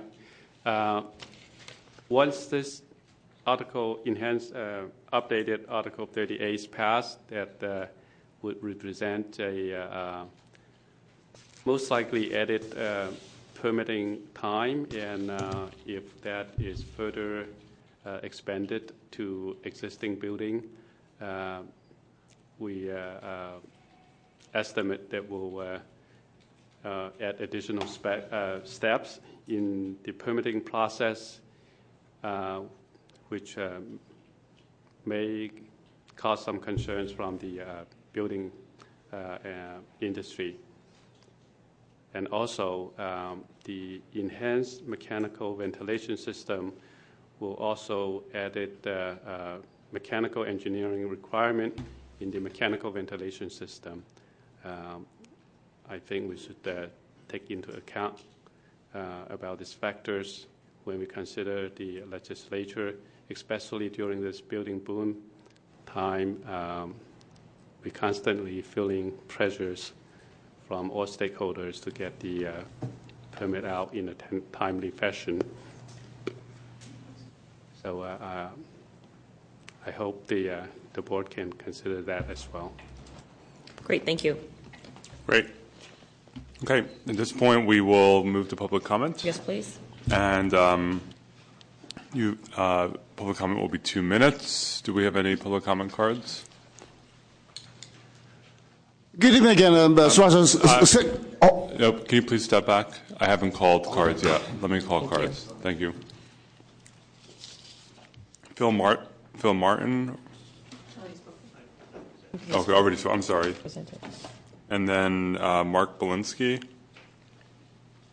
And then Azubuike Akaba, Dr. Raymond Tompkins, and Marie Harrison. Good afternoon, Chair Wiener and other committee members. My name is Mark Belinsky, and I run a technology company named Birdie, whose mission is to save lives and make people healthier. We moved headquarters to San Francisco from New York City due to incredible benefits of being centered in a city like this. including the impact on us and our loved ones, being environmentally progressive, and overall quality of life. I live on one of the busiest intersections of San Francisco at 10th and Market. It is a self-described design-driven San Francisco lifestyle pioneer. I see the opportunity to add the word healthy to its marketing. I commute to work around the city on bicycle to limit my own carbon environmental footprint, knowing the inevitable cost of the city and the state, as well as to the health and wealth of future generations. However, I look out of my window and see a flood of cars going by every day.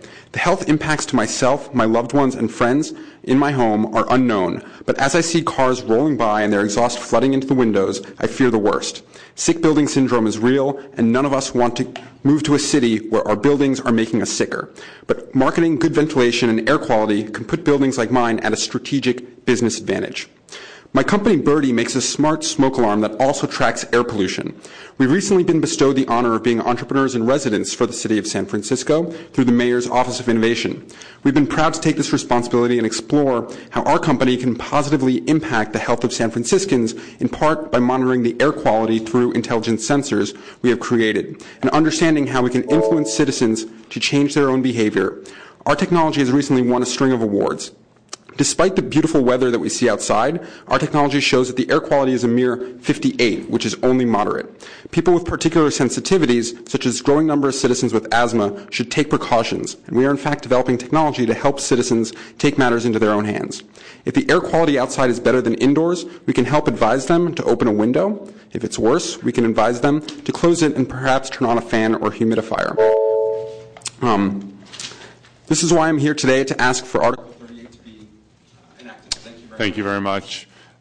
Next speaker, of the cards I called.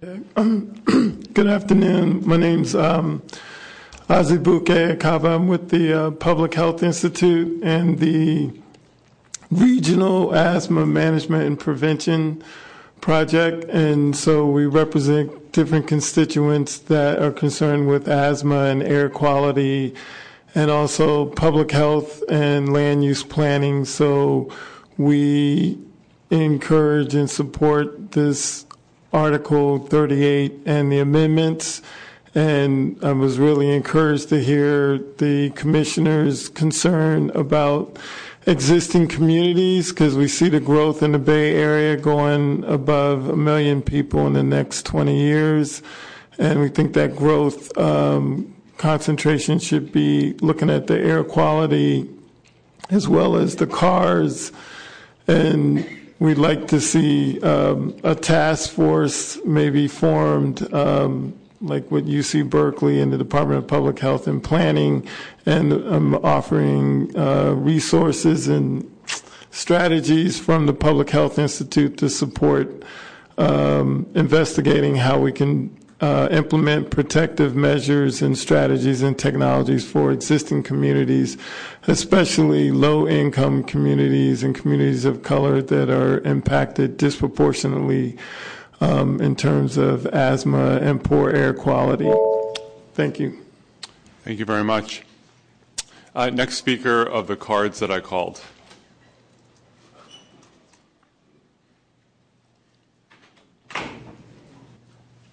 Plug in one of these. The clerk will help you with that. On this side?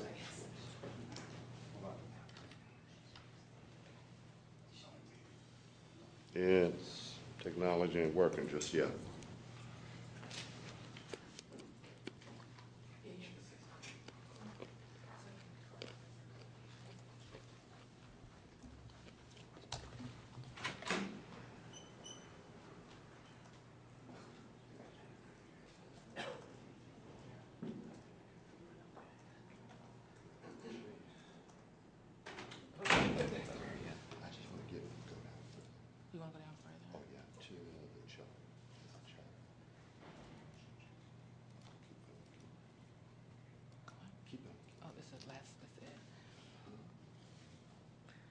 Scroll through and just let me know. I'll let them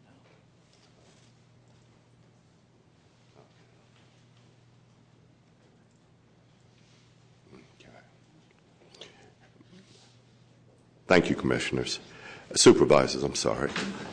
May I please ask for an extension due to the technical matter that I will be addressing the supervisors of at least 1 minute more, because some of the references in terms of the research I participated in. Just proceed, and if a supervisor has a question for you at the end of your 2 minutes, you'll have more time. Okay. Before I start, get clarity on the matter of an operational definition that was used in the statements from the supervisors in terms of the word stakeholders. Are the stakeholders defined as the residents of the communities that are affected? Yes. Or is it just the corporate side? No, it's the residents. Okay.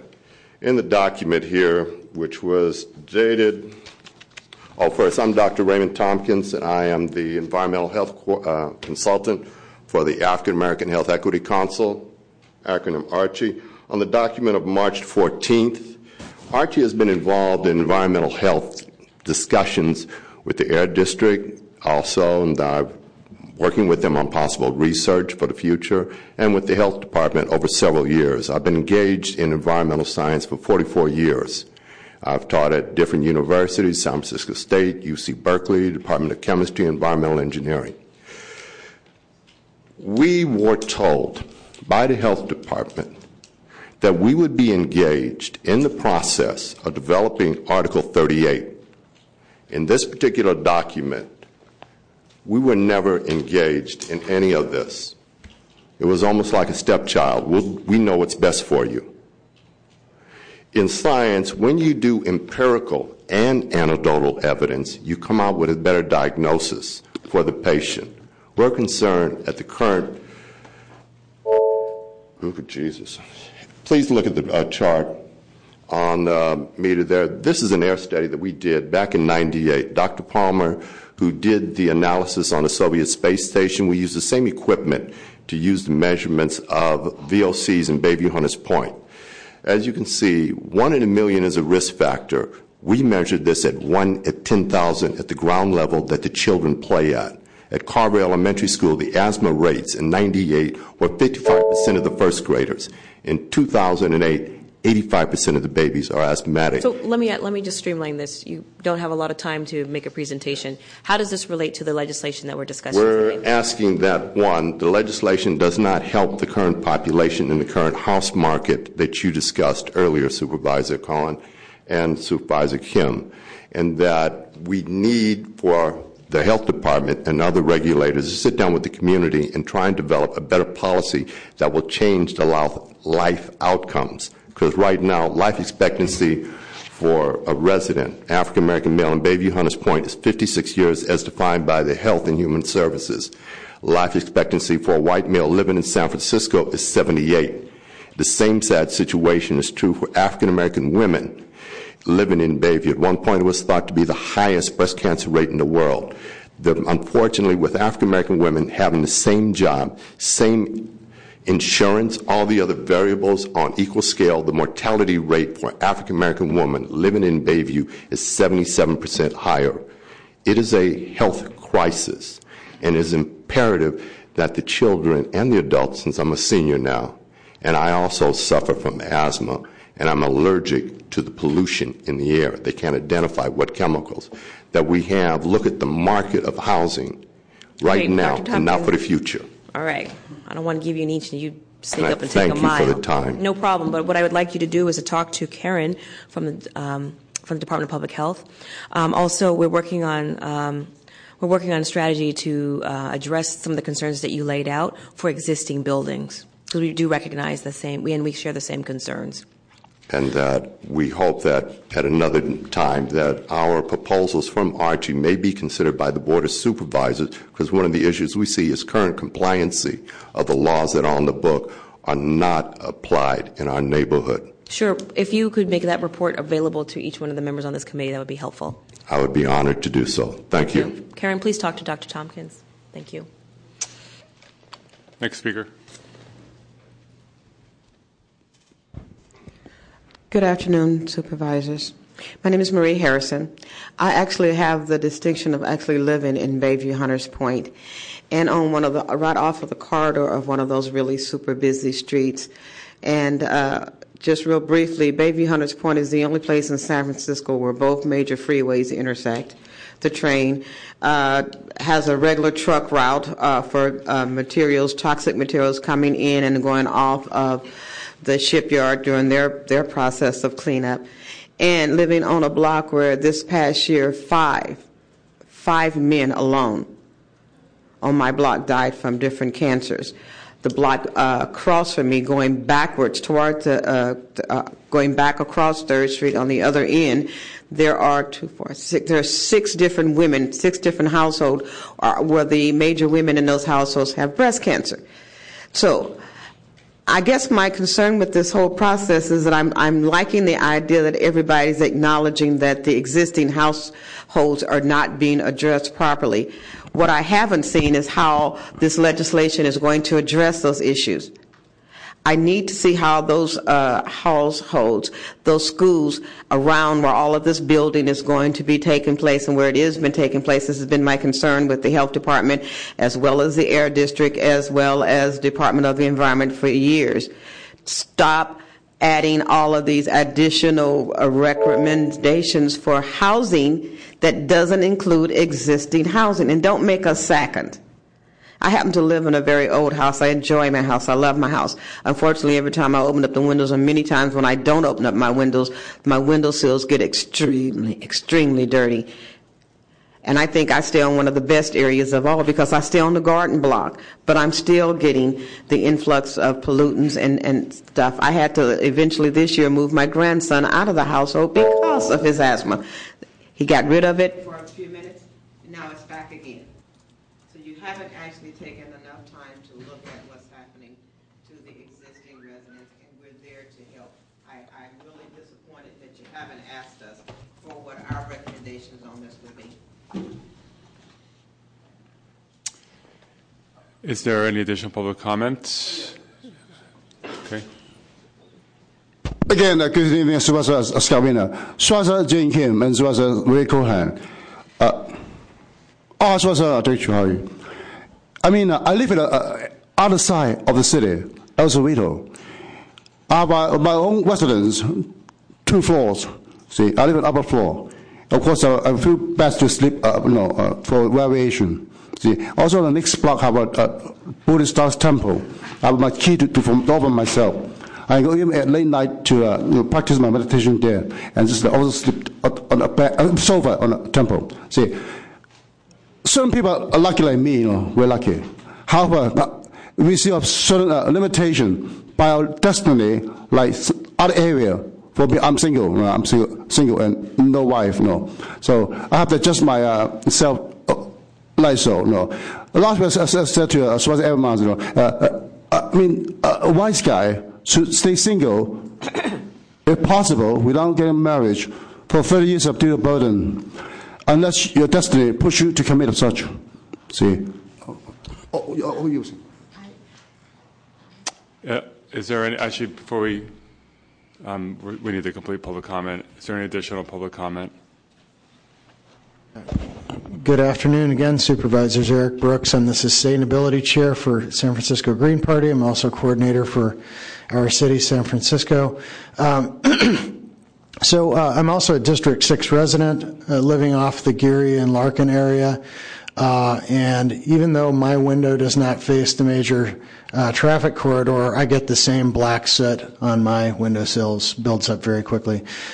With regard to, and I live in a very old building, and that really, I'd like to just reiterate what previous speakers said about existing buildings and what you have said about existing buildings, especially public housing. I think that the way you might be able to approach what other speakers have asked for is to use the amendment that you've added to this legislation and maybe even tweak it a little before it reaches the board. I don't know if it reaches it tomorrow, but use that amendment to have the studies that are done also include public housing and existing housing. And most importantly, because of Treasure Island and the Bayview Hunters Point area, because we know that there are asbestos fibers, because we know there are radioactive materials, make sure that you're including all the possible pollutants. Also, another thing that hasn't been mentioned is that it sounded from the staff testimony like they're filtering for large particulates, but actually smaller particulates from diesel exhaust get deeper into the lungs and cause just as much or more problems. And then finally, I think something that's really crucial that I'll bet is not being considered and should probably be included in this communication about the amendments with staff is the mold problem that we have on Treasure Island and in the southeast side. Make sure that they're studying mitigation measures, humidity, things like that, so that we target also the serious problem that we have with mold in these areas. Otherwise, we're not being comprehensive. Thanks. Thank you. We need to finish public comment first, and we'll get back to departments. Mr. Kegren? Good afternoon, Supervisors. Sean Kegren, RBA. Initially, we had some concerns about this legislation. There was cost, there was other confusions, and we were very concerned. And at the urging of the Building Commission, we were asked to sit down and meet with the Department of Health. We wanted to understand the impacts. We wanted to understand what it would take for our projects to comply. We wanted to understand how to incorporate this proposal into our different building types. After the initial reach out, there was a working group put together of about 15, 6 from the private sector, mechanical engineers, developers, contractors, along with a nice working group from the city. Together, this working group put a good effort and a lot of time into it, and they came up with what has sort of been nicknamed the Seattle proposal. The Seattle model helps eliminate a lot of the cost. I believe you get all of the benefit, but it really helps reduce the cost of this. As the 8-page suggestion was typed and submitted forward, then we sort of lost communication and there was a little bit of silence. But we're back at this today, and with this amendment, I'm looking forward to a strong finish to this. I'm optimistic that we can get something to work here. But it should not add $15,000 or $20,000 to the cost of housing. And whether it's affordable housing or market rate housing, there is no such thing as affordable housing. Mercy Housing was at $577,000 per unit. $577,000. So we all have an obligation to do this the right way. One interesting note, I believe that Seattle model may be a lot more beneficial to existing buildings than people think. Most buildings have some sort of ventilation system already in the hallways, and if we can borrow and tap into that, we might get some mileage out of that as well. Thank you. Thank you, Mr. Kegren. Is there any additional public comment on item number 2? Seeing none, public comment is closed. Okay, Department of Public Health. Well, thank you very much. And I want to assure you that I will continue to work with the groups that have spoken, and in fact, I've invited them here today. And our community presentations included both Dr. Tompkins' group and Ms. Harrison's group in doing the outreach for this. And it really sounds like we have a lot of unanimity about how to protect existing communities. I want to assure you that the Health Department's strategic plan has identified air quality index, source reduction, community protection as one of its leading health indicators for improvement. And that's for all populations. Article 38 is for the scope of new building, and it is to update something that's already working and already exists. But it seems like there is perhaps some impetus for adding legislation separately that looks at our housing stock. I spend the majority of my time in dealing with the types of housing issues that people have mentioned here. My program is a children's environmental health program, and we do specific outreach to families enrolled in the food supplement program, WIC. And they have existed, they live in all of the worst housing types throughout our city, residential hotels, public housing, private housing, spaces that are not permitted to be housing, things that are very unsafe to live in. So I'd be very happy to pursue the types of issues that people here have addressed, and I believe that they are somewhat separate from Article 38. Thank you. Thank you. Great. Thank you very much. At this point, Supervisor Cohen, I believe you have amendments that you are offering to item number 2. Yes, I believe that. And you described them earlier. I described them already, and they've been circulated. Okay. The amendments have been moved by Supervisor Kim, and we will take those amendments without objection. Thank you. And Supervisor, would you like to make any closing comments or make a motion? Yes, I would like to just make some closing comments. I just wanted to acknowledge Mr. Eric Brooks. I think the language that he provided, I don't know if he's still in the room, but it was very helpful, actually, and the concerns echoed by Dr. Thompson and Marie Harrison, it sounds like we've still have some more work to do to deal with the existing buildings. So we will continue our discussion.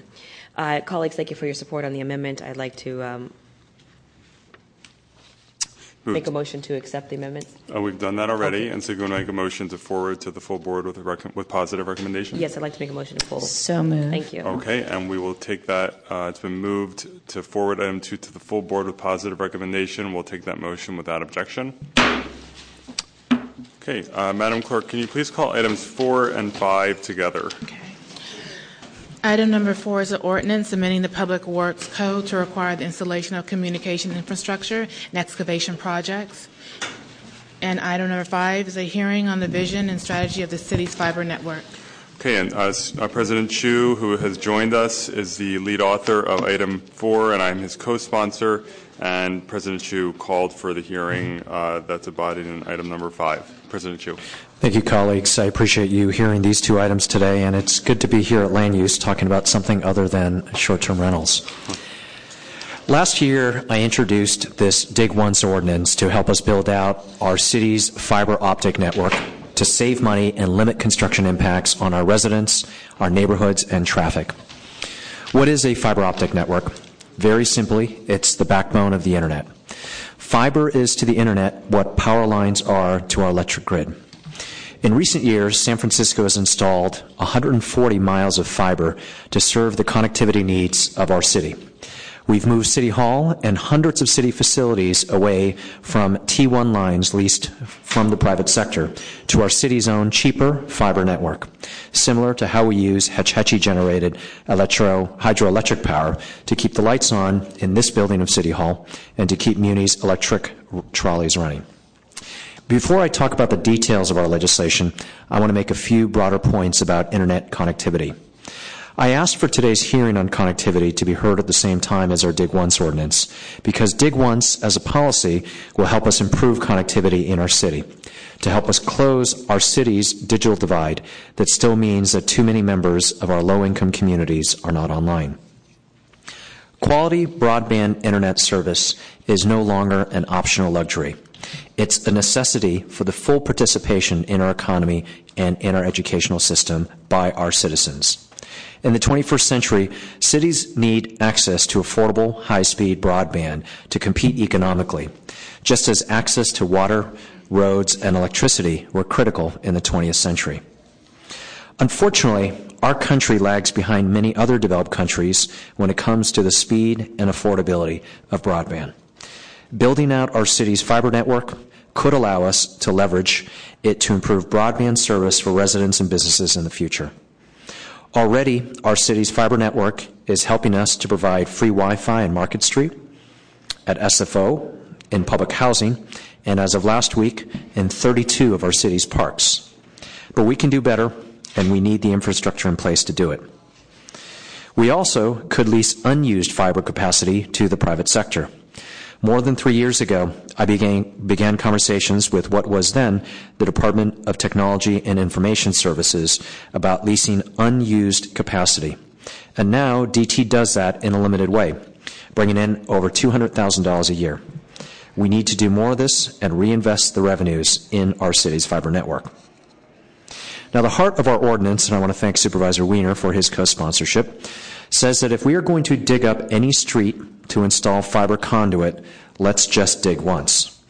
Our Dig Once ordinance requires public and private excavators to install fiber conduit for our city when streets are already opened up for other projects, which will save the Department of Technology the money that would otherwise be needed to dig up the street again and to restore it. Our city, the Department of Technology, would pay for incremental costs, including materials and labor, required to install this additional conduit. One estimate found that we can save between 25 and 75% on conduit installations just with the Dig Once policy. Last week, I introduced a substitute version of our ordinance that DT has worked on for many months. The biggest change in the substitute ordinance is that the details of future installations through our Dig Once policy, such as technical specifications and incremental costs, would be determined through a rulemaking process similar to a DPW order.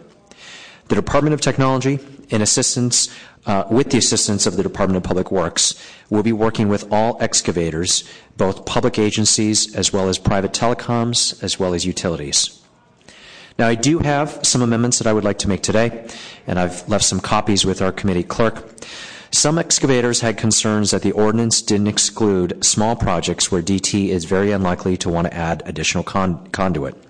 So I'm proposing an amendment today on page 6, adding line 21 to 23, to say that notice to DT is only required for proposed excavations longer than 900 linear feet, which is on average about 3 short city blocks. On page 8, lines 15 to 19, I'd like to propose language to clarify that the excavator will be installing the conduit.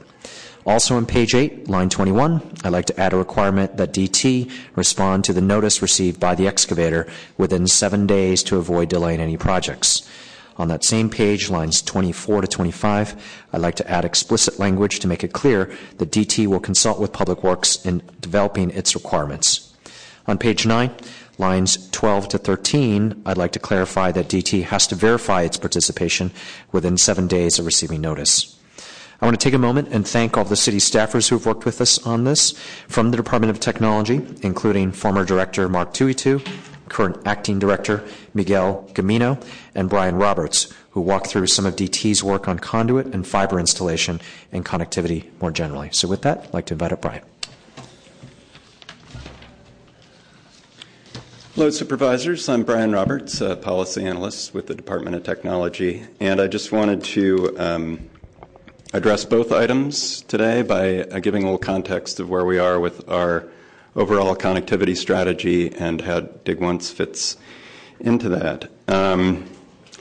And maybe even going beyond fiber strategy to just point out that that strategy is part and parcel of an overall connectivity strategy, which currently Department of Technology, along with the Mayor's Office of Civic Innovation, COIT, and also in consultation with Department of Public Works, the San Francisco PUC, and the Planning Department, we're working on a new iteration of that policy, and that will appear in a couple of forms before you. One is as part of the ICT plan, the Information and Communications Technology Plan for the city, and then in more depth in a separate connectivity plan, and we'd be happy to come before you to explain those proposals as they develop. But just want to stress that fiber is the key to any connectivity strategy because all communications converge in fiber. Convergence not only in the sense that voice, data communications are all being carried on an internet protocol network delivered at high speeds through fiber, but also as the backbone for Wi-Fi networks for city business as well as for the public, as well as the channel for aggregated data from the Internet of Things. Dig Once is a critical part of this strategy because over time it will create a pathway that reduces the cost of installing fiber that supports these services. The Dig Once concept is very simple. In the course of street excavation, we place communications conduit to reduce future inconvenience and cost when it comes time to put in fiber. Once the conduit is in place, the cost of pulling fiber through the conduit is much more reasonable. And just to explain what conduit is, it's PVC pipe, usually 2 to 4 inches in diameter. It can be subdivided into a number of interducts or sleeves through which individual cables of fiber can be pulled. And in order to access the conduit, we'll also need pull boxes to be placed periodically. And that's how the conduit piece will work. I would also like to stress that this whole proposal rests on an existing structure that DPW has created for coordinating utility work through the COLCOP committee. And they now have an online system for right-of-way management, which is called Invista, which utilities, both municipal and private, participate in. So that's a great platform for us to build on in coordinating construction activities. But I think what this legislation does is it makes sure that we don't miss any opportunities and creates a much more rigorous application of criterion whether we participate in a trench or not, and really encourage us to do so at every opportunity. And I think, as Supervisor Chu mentioned, we, for our internal city needs, we're striving to provide a robust, resilient fiber network. We currently have 140 miles of fiber. This fiber connects office buildings, police stations, public safety radio sites. We're in the process of this year of connecting all of our public health clinics and other public health facilities. Over time, we're working to connect all fire stations and libraries. So we're continuing to expand this network, and so the additional conduit will be helpful for that.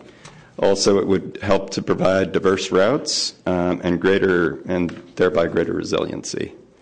We also offer service currently to other community anchor institutions. So far, it's been in the health and education area. We provide dark fiber.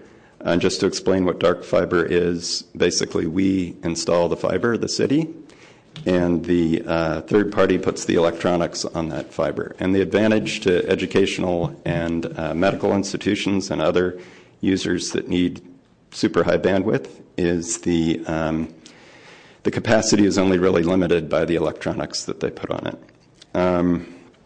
And we also, as Supervisor Chu pointed out, we use the fiber to support public internet access at key public spaces, including Market Street, parks, and city buildings like City Hall. And part of our connectivity strategy is going to address how we use fiber to support projects designed to enhance equity by reducing the digital divide.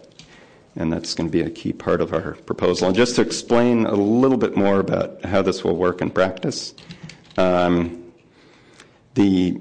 basically we're trying to get efficiencies out of sharing open trenches, and the degree of efficiency will depend on the type of trench. If we're adding communications conduit to a trench, including electric and other communications conduit, the cost will be relatively low. We know from recent experience that's about $9 to $10 a foot. If accommodating communications conduit requires a wider trench to be dug or separate parallel trench to be dug, some of the efficiency will be lost, especially if it triggers increased pavement restoration and so forth. But in critical areas, we'll still consider pursuing that. And again, over time, a continuous system of communications conduit will emerge that will mitigate the need for new construction. And the benefits of that investment will, again, accrue over a number of years as the conduit is put in place. We believe the proposed ordinance takes the correct approach by delegating the implementation details to the Executive Director of Department of Technology. The flexibility will allow DT to ramp up gradually and take into account the unique circumstances of each type of trench, as we've spoken I've spoken earlier about electrical and communications versus water and sewer. For the bulk of the excavation done by municipal utilities, we anticipate coordinating through the existing DPW process, and again, that online system that they have, which is very efficient and really a platform built for this kind of coordination. For private utilities not subject to the same NOI process, the legislation should really induce coordination prior to the permit application process. So just to touch on some of the issues that we'll be addressing through the rulemaking process, we'll be establishing a standard specifications for the communications conduit, including the material, the number of conduits, the frequency of the installation of pull boxes. We'll be creating a process for DT to opt out of projects and establishing the criteria for that, the cost of the particular project relative to budget constraints, the presence of sufficient alternative conduit that we may already have, or an alternative to underground construction, an aerial route on poles. The legislation now takes into account the 900-foot threshold for participation, but if we need to increase that, we'll take a look at that through the rulemaking process as well. The other issue we'll address is whether participation in a particular trench will create added risk given anticipated future maintenance needs. And again, that gets to the water and sewer co-location. And we'll be, again, harmonizing with the existing right-of-way management system administered by DPW. And finally, our proposal for producing the rules. This will be a new type of procedure for DT, but we'll meet with the public, including the telecommunications industry, prior to issuing draft standard specifications, and also, I should mention, including other municipal excavators as well, in the Department of Public Works. We'll post those, publish them for 45 days, and during that time we'll have another public meeting to discuss the outcome, the proposed rules in more detail, and that will all be prior to the executive director issuing his final rules for implementing the ordinance. Thank you. I actually have some questions for the Department of Technology, and this will actually probably implicate questions for the Department of Public Works as well. So thank you for that presentation, and I'm glad we're moving forward. I think this is long overdue, and I'll be honest. In my view, I don't think legislation should have been necessary to get us here. I think that we, and it's been intensely frustrating for me in the last few years as we've been doing this very, very overdue infrastructure work between the water work and the sewer work and PG&E's gas work and the city's resurfacing work, and we're digging up street after street after street and then covering them up and not laying any of the conduit that we need to be laying. And I'll just be totally blunt. In my view, the Department of Technology should have been doing this all along and working, and the department should have been working together and just doing it. And I don't think it requires legislation, although apparently, we need to do that to make sure that this actually happens. And it's frustrating to me that I don't even know how many miles and miles and miles of streets we've completely dug up and then recovered, and there's, not any conduit underneath there. And so definitely better late than never, and I want to thank President Chu for bringing this forward, and I'm happy to co-sponsor it with him. I do have, and tied into this is my frustration, which I know President Chu shares, that the amount of the city's dark fiber that's being leased out is de minimis. I think that DT should be doing a lot more to get the dark fiber leased out. We have, these resources that already exist, and it just doesn't seem like a lot is happening. And when you look at the connectivity of this city and internet speeds here compared to other places, it's sort of embarrassing that we're San Francisco and we're the heart of so much technological innovation, and yet our internet infrastructure just doesn't compare well to a lot of other cities. So the amendment. So I say all this in the context of I know that DT will be issuing a regulation. And DT also will have significant discretion about apparently increasing the 900 linear feet, and I'm going to have questions for DPW about the 900 linear feet.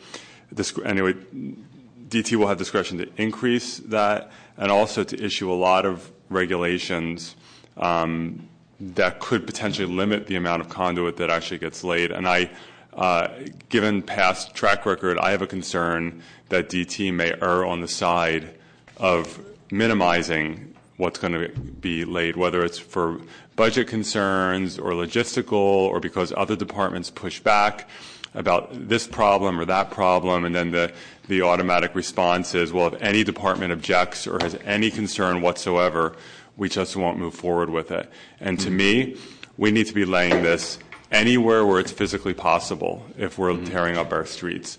And so can you talk to me about the concern that I just expressed, given the track record that we have, and explain maybe why I shouldn't be concerned or maybe why I should be concerned? And if I should be concerned, what we should do to alleviate that concern? Well, I think one thing that's kind of overlooked in the legislation, we haven't really talked about it, but I think it's really critical, especially with your question about municipal excavators, is it's in section 2.4.13. That really puts an obligation on them to consider communications infrastructure during their planning, as well as DPW. So I think there's kind of an overarching, and that's a new addition to the legislation, and I think it's page 5, line 19. Page 5, yeah. And I think it really makes it the obligation of all of the departments to include this. So that's kind of an overarching sense. And your question about whether particular technical concerns will cause us to, defer to other departments, I think part of our focus is going to be to really challenge every assertion that there's a technical reason for not participating in the trench. And I've heard those. We don't want to put it with co-locate with water, with sewer. If there's an emergency, we'll dig up the fiber. We can't do it. It needs to be separate. That'll cause greater construction. We need to repave a lane instead of just the trench and so forth. They're going to tell you that you have to replace the entire earth. I just know that, and I'm sorry to interrupt, but just to interject, we see in some of the pedestrian safety improvements we try to do, and these are all, I work with all of these departments. These are all, I have a lot of respect for them. But we see with pedestrian safety improvements, and that I cannot even count the number of times where we learn that one department tells another department, if you want to do this, you're going to have to, the PUC does this all the time, you're going to have to pay to move the entire water infrastructure. They always tell DPW they have to do that, which makes it economically infeasible. You're going to have pushback after every objection in the book that can be raised will be raised. And what we've learned, unfortunately, is that unless it gets escalated to a district supervisor's office to push back and get the project done, sometimes it doesn't get done at all. It just dies on the vine. And so I have a concern that given that DT has not been particularly proactive about this in the past, and that is what it is. I'm not trying to be critical. It's just sort of the way this issue has evolved. DT has not been particularly aggressive or proactive about it. Even though this conduit could have been laid all along. And we're going to start hearing objections from other departments, and I can hear them already. Will DT actually be aggressive in saying we need to find a solution to get the conduit laid? And it's not enough when a mid-level person at PUC or DPW or whichever department says, oh, sorry, I see an obstacle, and so I object. I can tell you that we're aware of that possibility, and we're going to challenge every assertion that something can't be done or that their costs will be raised, and really vet every concern. I understand your point. I can't tell you that at this point that none of what these departments are going to be proposing are not valid concerns, but whether we can mitigate those concerns in the most efficient way possible. And they are often, I'm not saying they're frivolous concerns, but sometimes there's not enough of a can-do attitude to say we have a concern, how do we solve that concern? And so the 2 points I'll make in that regard are, one, I really do think that the mayor's office has a huge role to play here. I see Mr. Nath is here.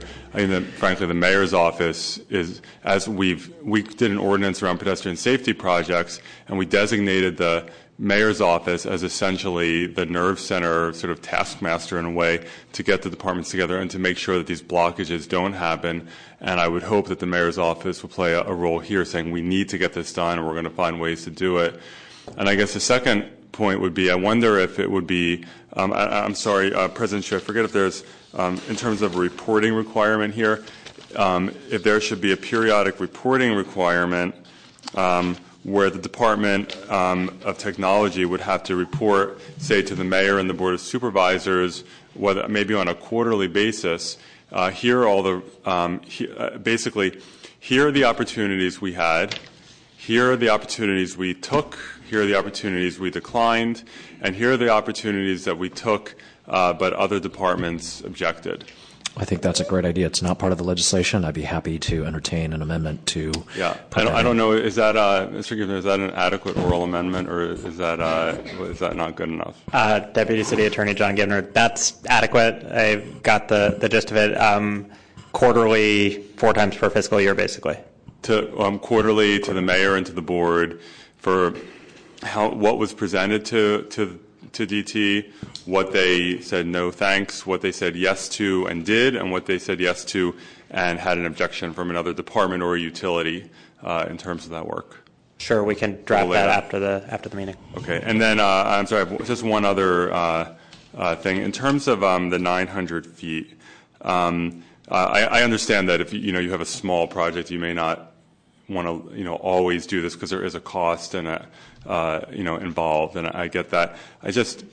I'm wondering in terms of why the 900 feet as opposed to some other number of feet, why that makes sense, and also to the Department of Public Works in terms of the range of road projects. What percentage of road projects are going to come in at 900 or under 900? Do you think?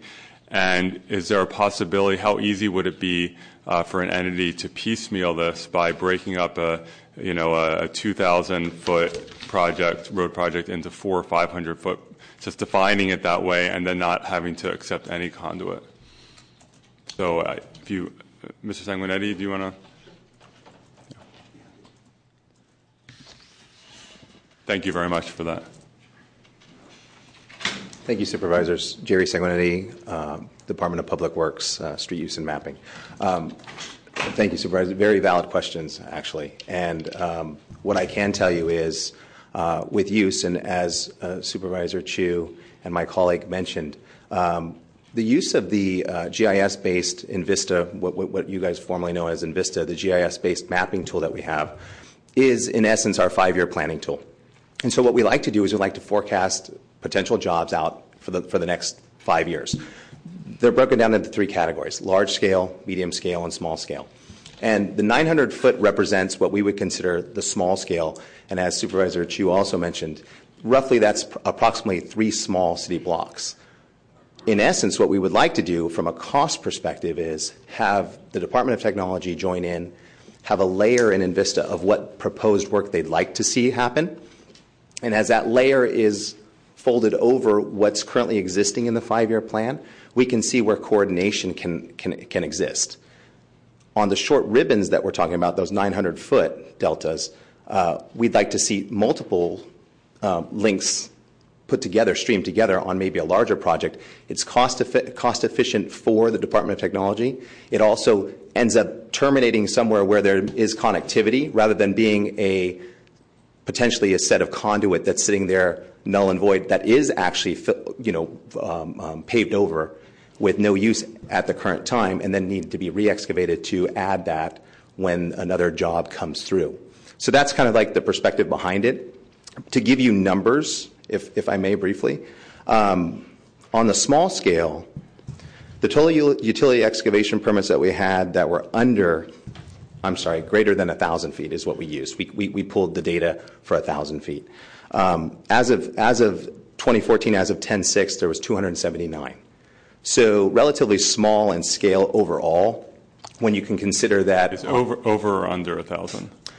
We used 1,000 as the median, so these are under 1,000. So the 900 square foot ones that we were talking about. So 279 through 10. Out of how many? Out of a total, well, I can give you perspective. I don't have out of a total number of projects because we didn't have time to pull that number, but I can give you a synopsis to give you some kind of scale. PG&E has 27,000 approved permits currently in and around the city of San Francisco.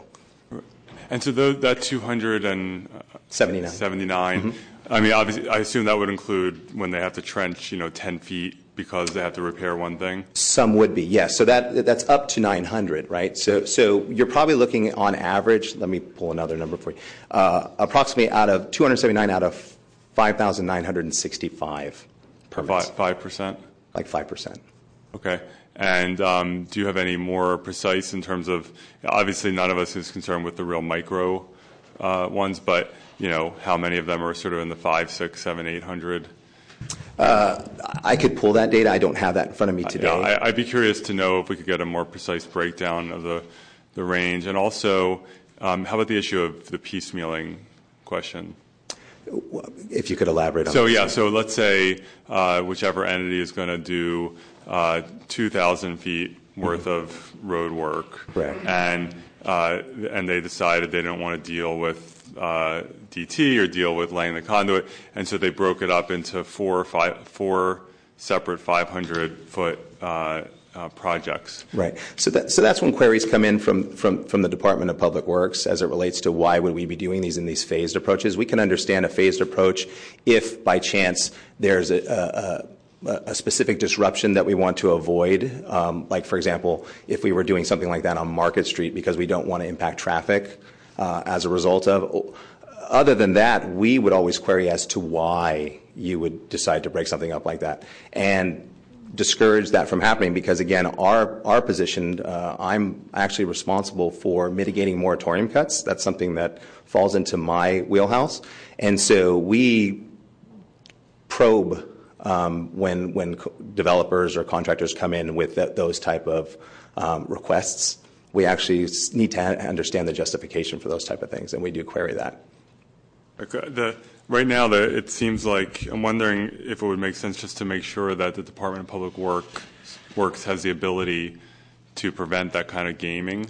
And I'm not saying it's going to happen, but you never know. Right. I mean, one possibility is just reduce the 900 feet. I don't know if there's something magic about 900 feet. There's a significance to that number, or if there's a way just to prevent the piecemealing. Yeah, I think we were just looking for a general consensus of where it's not based on connectivity.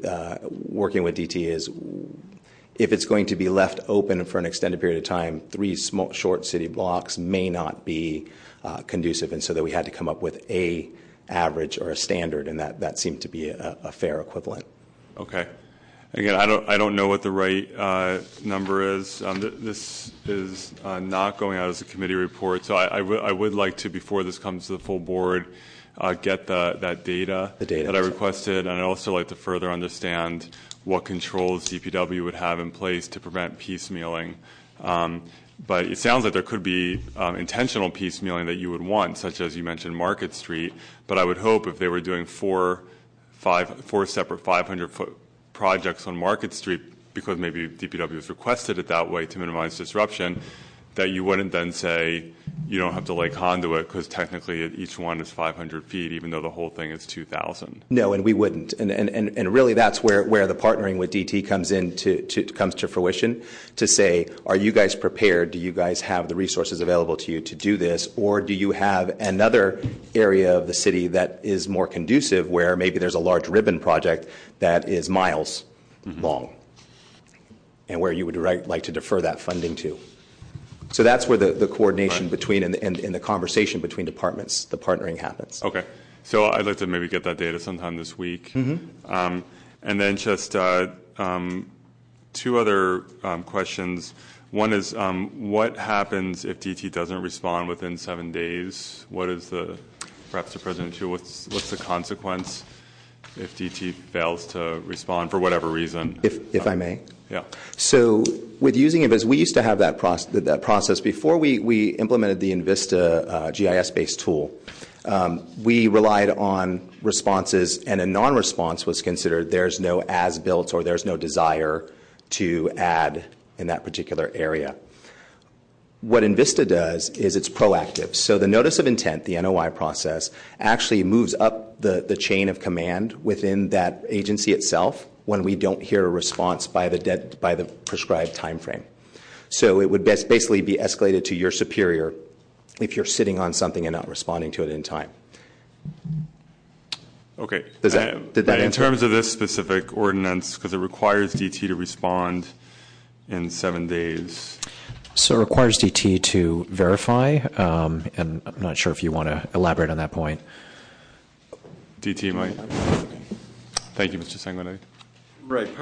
Part of the change in approach, I think, from last summer's version of this ordinance to the one today is that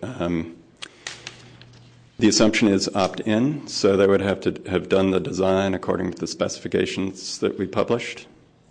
And so because there was some concern originally that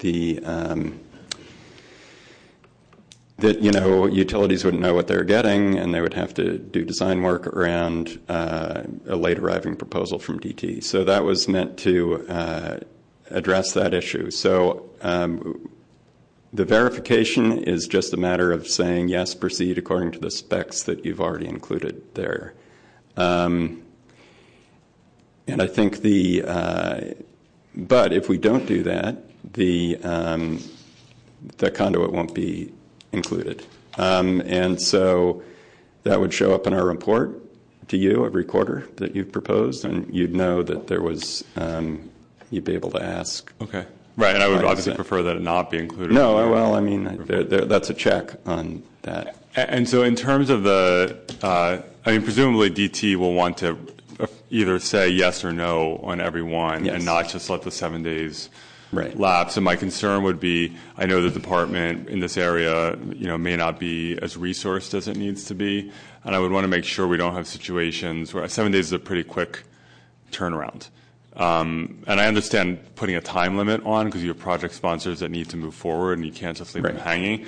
I would just also maybe in the next week discussion if 7 days is the right amount of time, because I just don't want to lose opportunities because for whatever reason someone's on vacation or wires get crossed and all of a sudden a quick 7 days goes by and DT is maybe it's a lengthy stretch, maybe it's 10 blocks that are being done and we lost 10 blocks of conduit. So I think I'd like to just and again all of these are just sort of this is really important legislation. I'm so happy it's coming forward. I just want to make sure that on all these details we're getting it exactly right. Right. Okay. And we'll write a response to you on that issue. And the other thing that I neglected to bring up in terms of what this legislation does differently than in the past was really the incremental cost piece. That rather than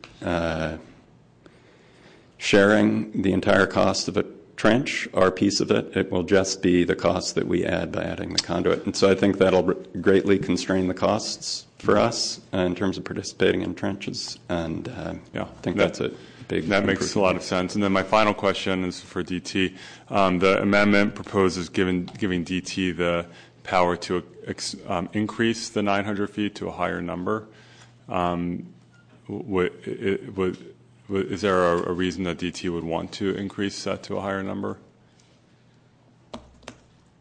Other than the overall concern there of having a lot of stranded conduit that we require people to put in a piecemeal fashion that we can't ever use as part of a coherent kind of system. That's the only concern. But if you'd prefer just to keep it at the 900 feet, that would be... Not overly concerned with stranded conduit because maybe eventually at some point it gets connected up, but I appreciate that explanation. Okay, thanks. Okay, thank you. I also want to just clarify some language.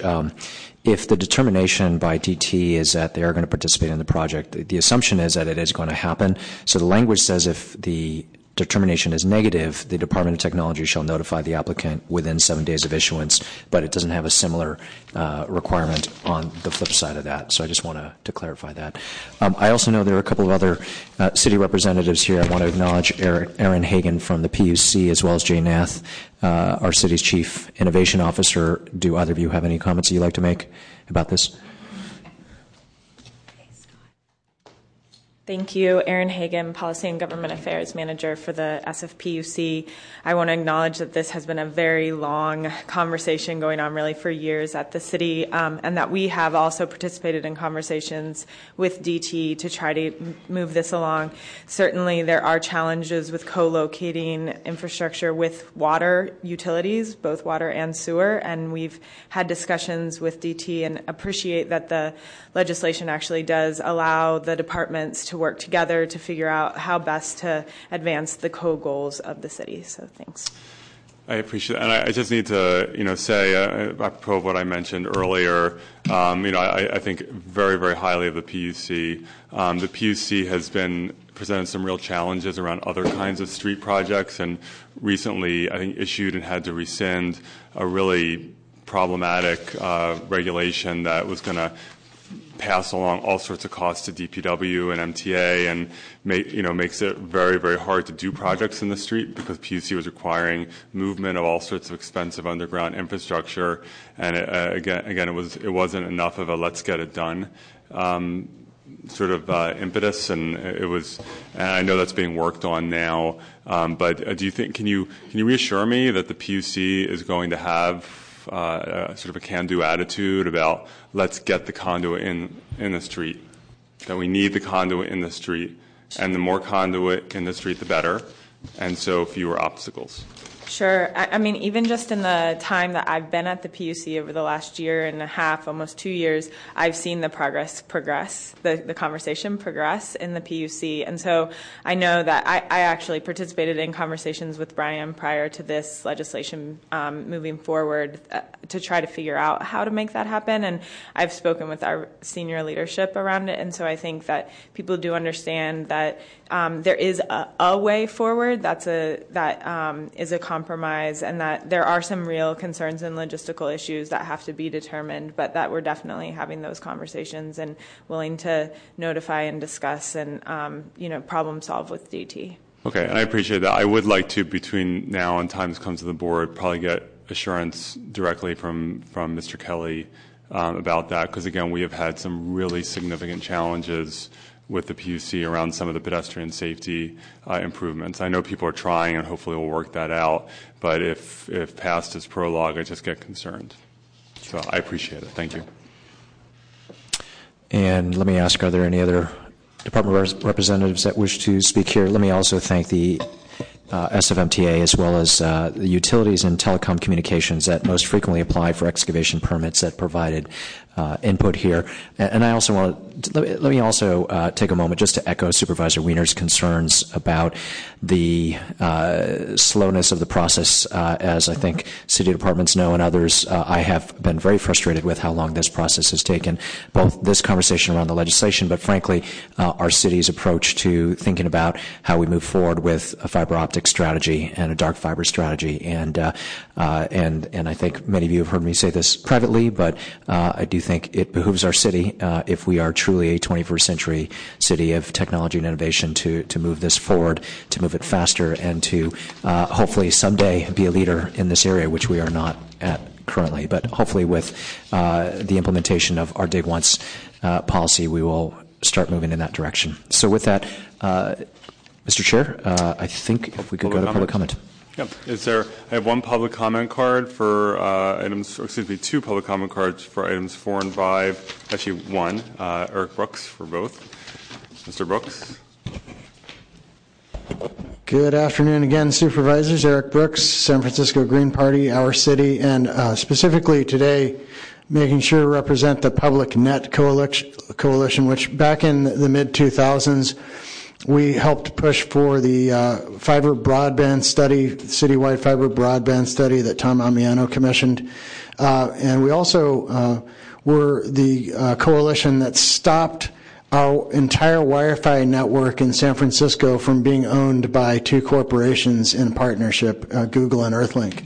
Would have meant that we would have had a monopoly internet service in San Francisco. The thing I want to thank the two of you supervisors for moving this forward. This is very important. The thing that I found most important in the language that I read is city-owned. It is absolutely vital that we do this just like city streets, that the fiber that we build out, that the conduit that we build out is owned and controlled by the city of San Francisco, and that we build out a fiber broadband network to the entire city as quickly as possible. Any of you that don't know about it, and viewers that are watching this, should look up the Chattanooga GIG, G-I-G, Chattanooga GIG. Chattanooga has built out a fiber optic internet system to its every residence and business in Chattanooga, Tennessee, and they are getting over a gigabyte of access speed on that build out. The FCC and corporations are right now moving to get control of the internet.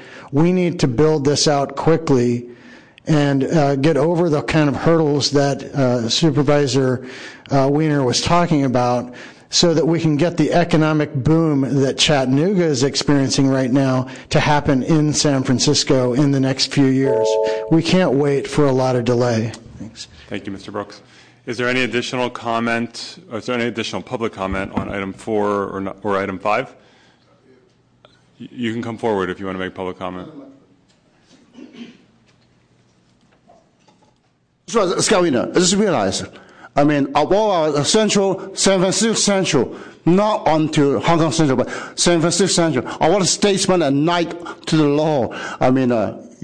We face that term, but nowadays it's all executive directors. See, congressional leaders, congressional representatives, legislatures for people of petitioner students, for missionary commissioning, all together, see, above the surface of being undercover agent. Is there any additional public comment on items 4 or 5? Seeing none, public comment is closed.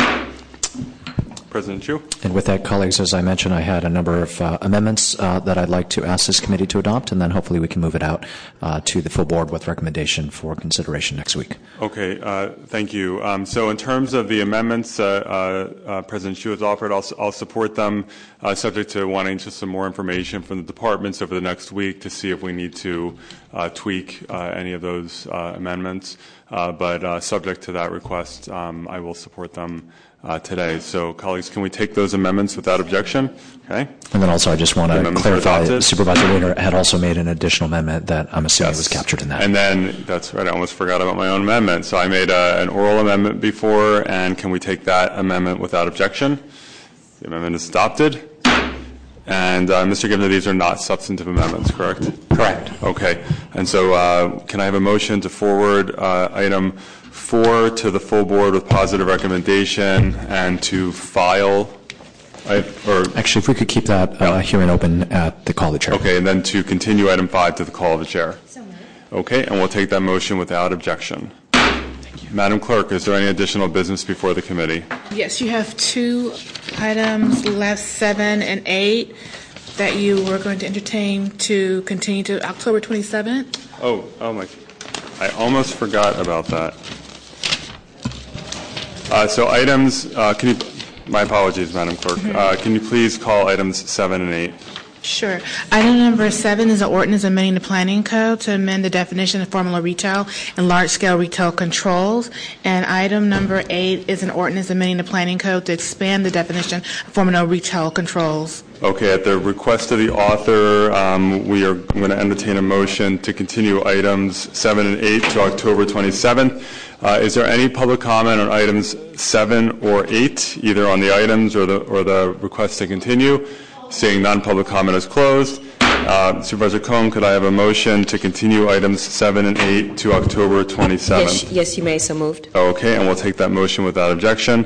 Madam Clerk, is there any additional business before the committee? There's no further business. We're adjourned. Thank you.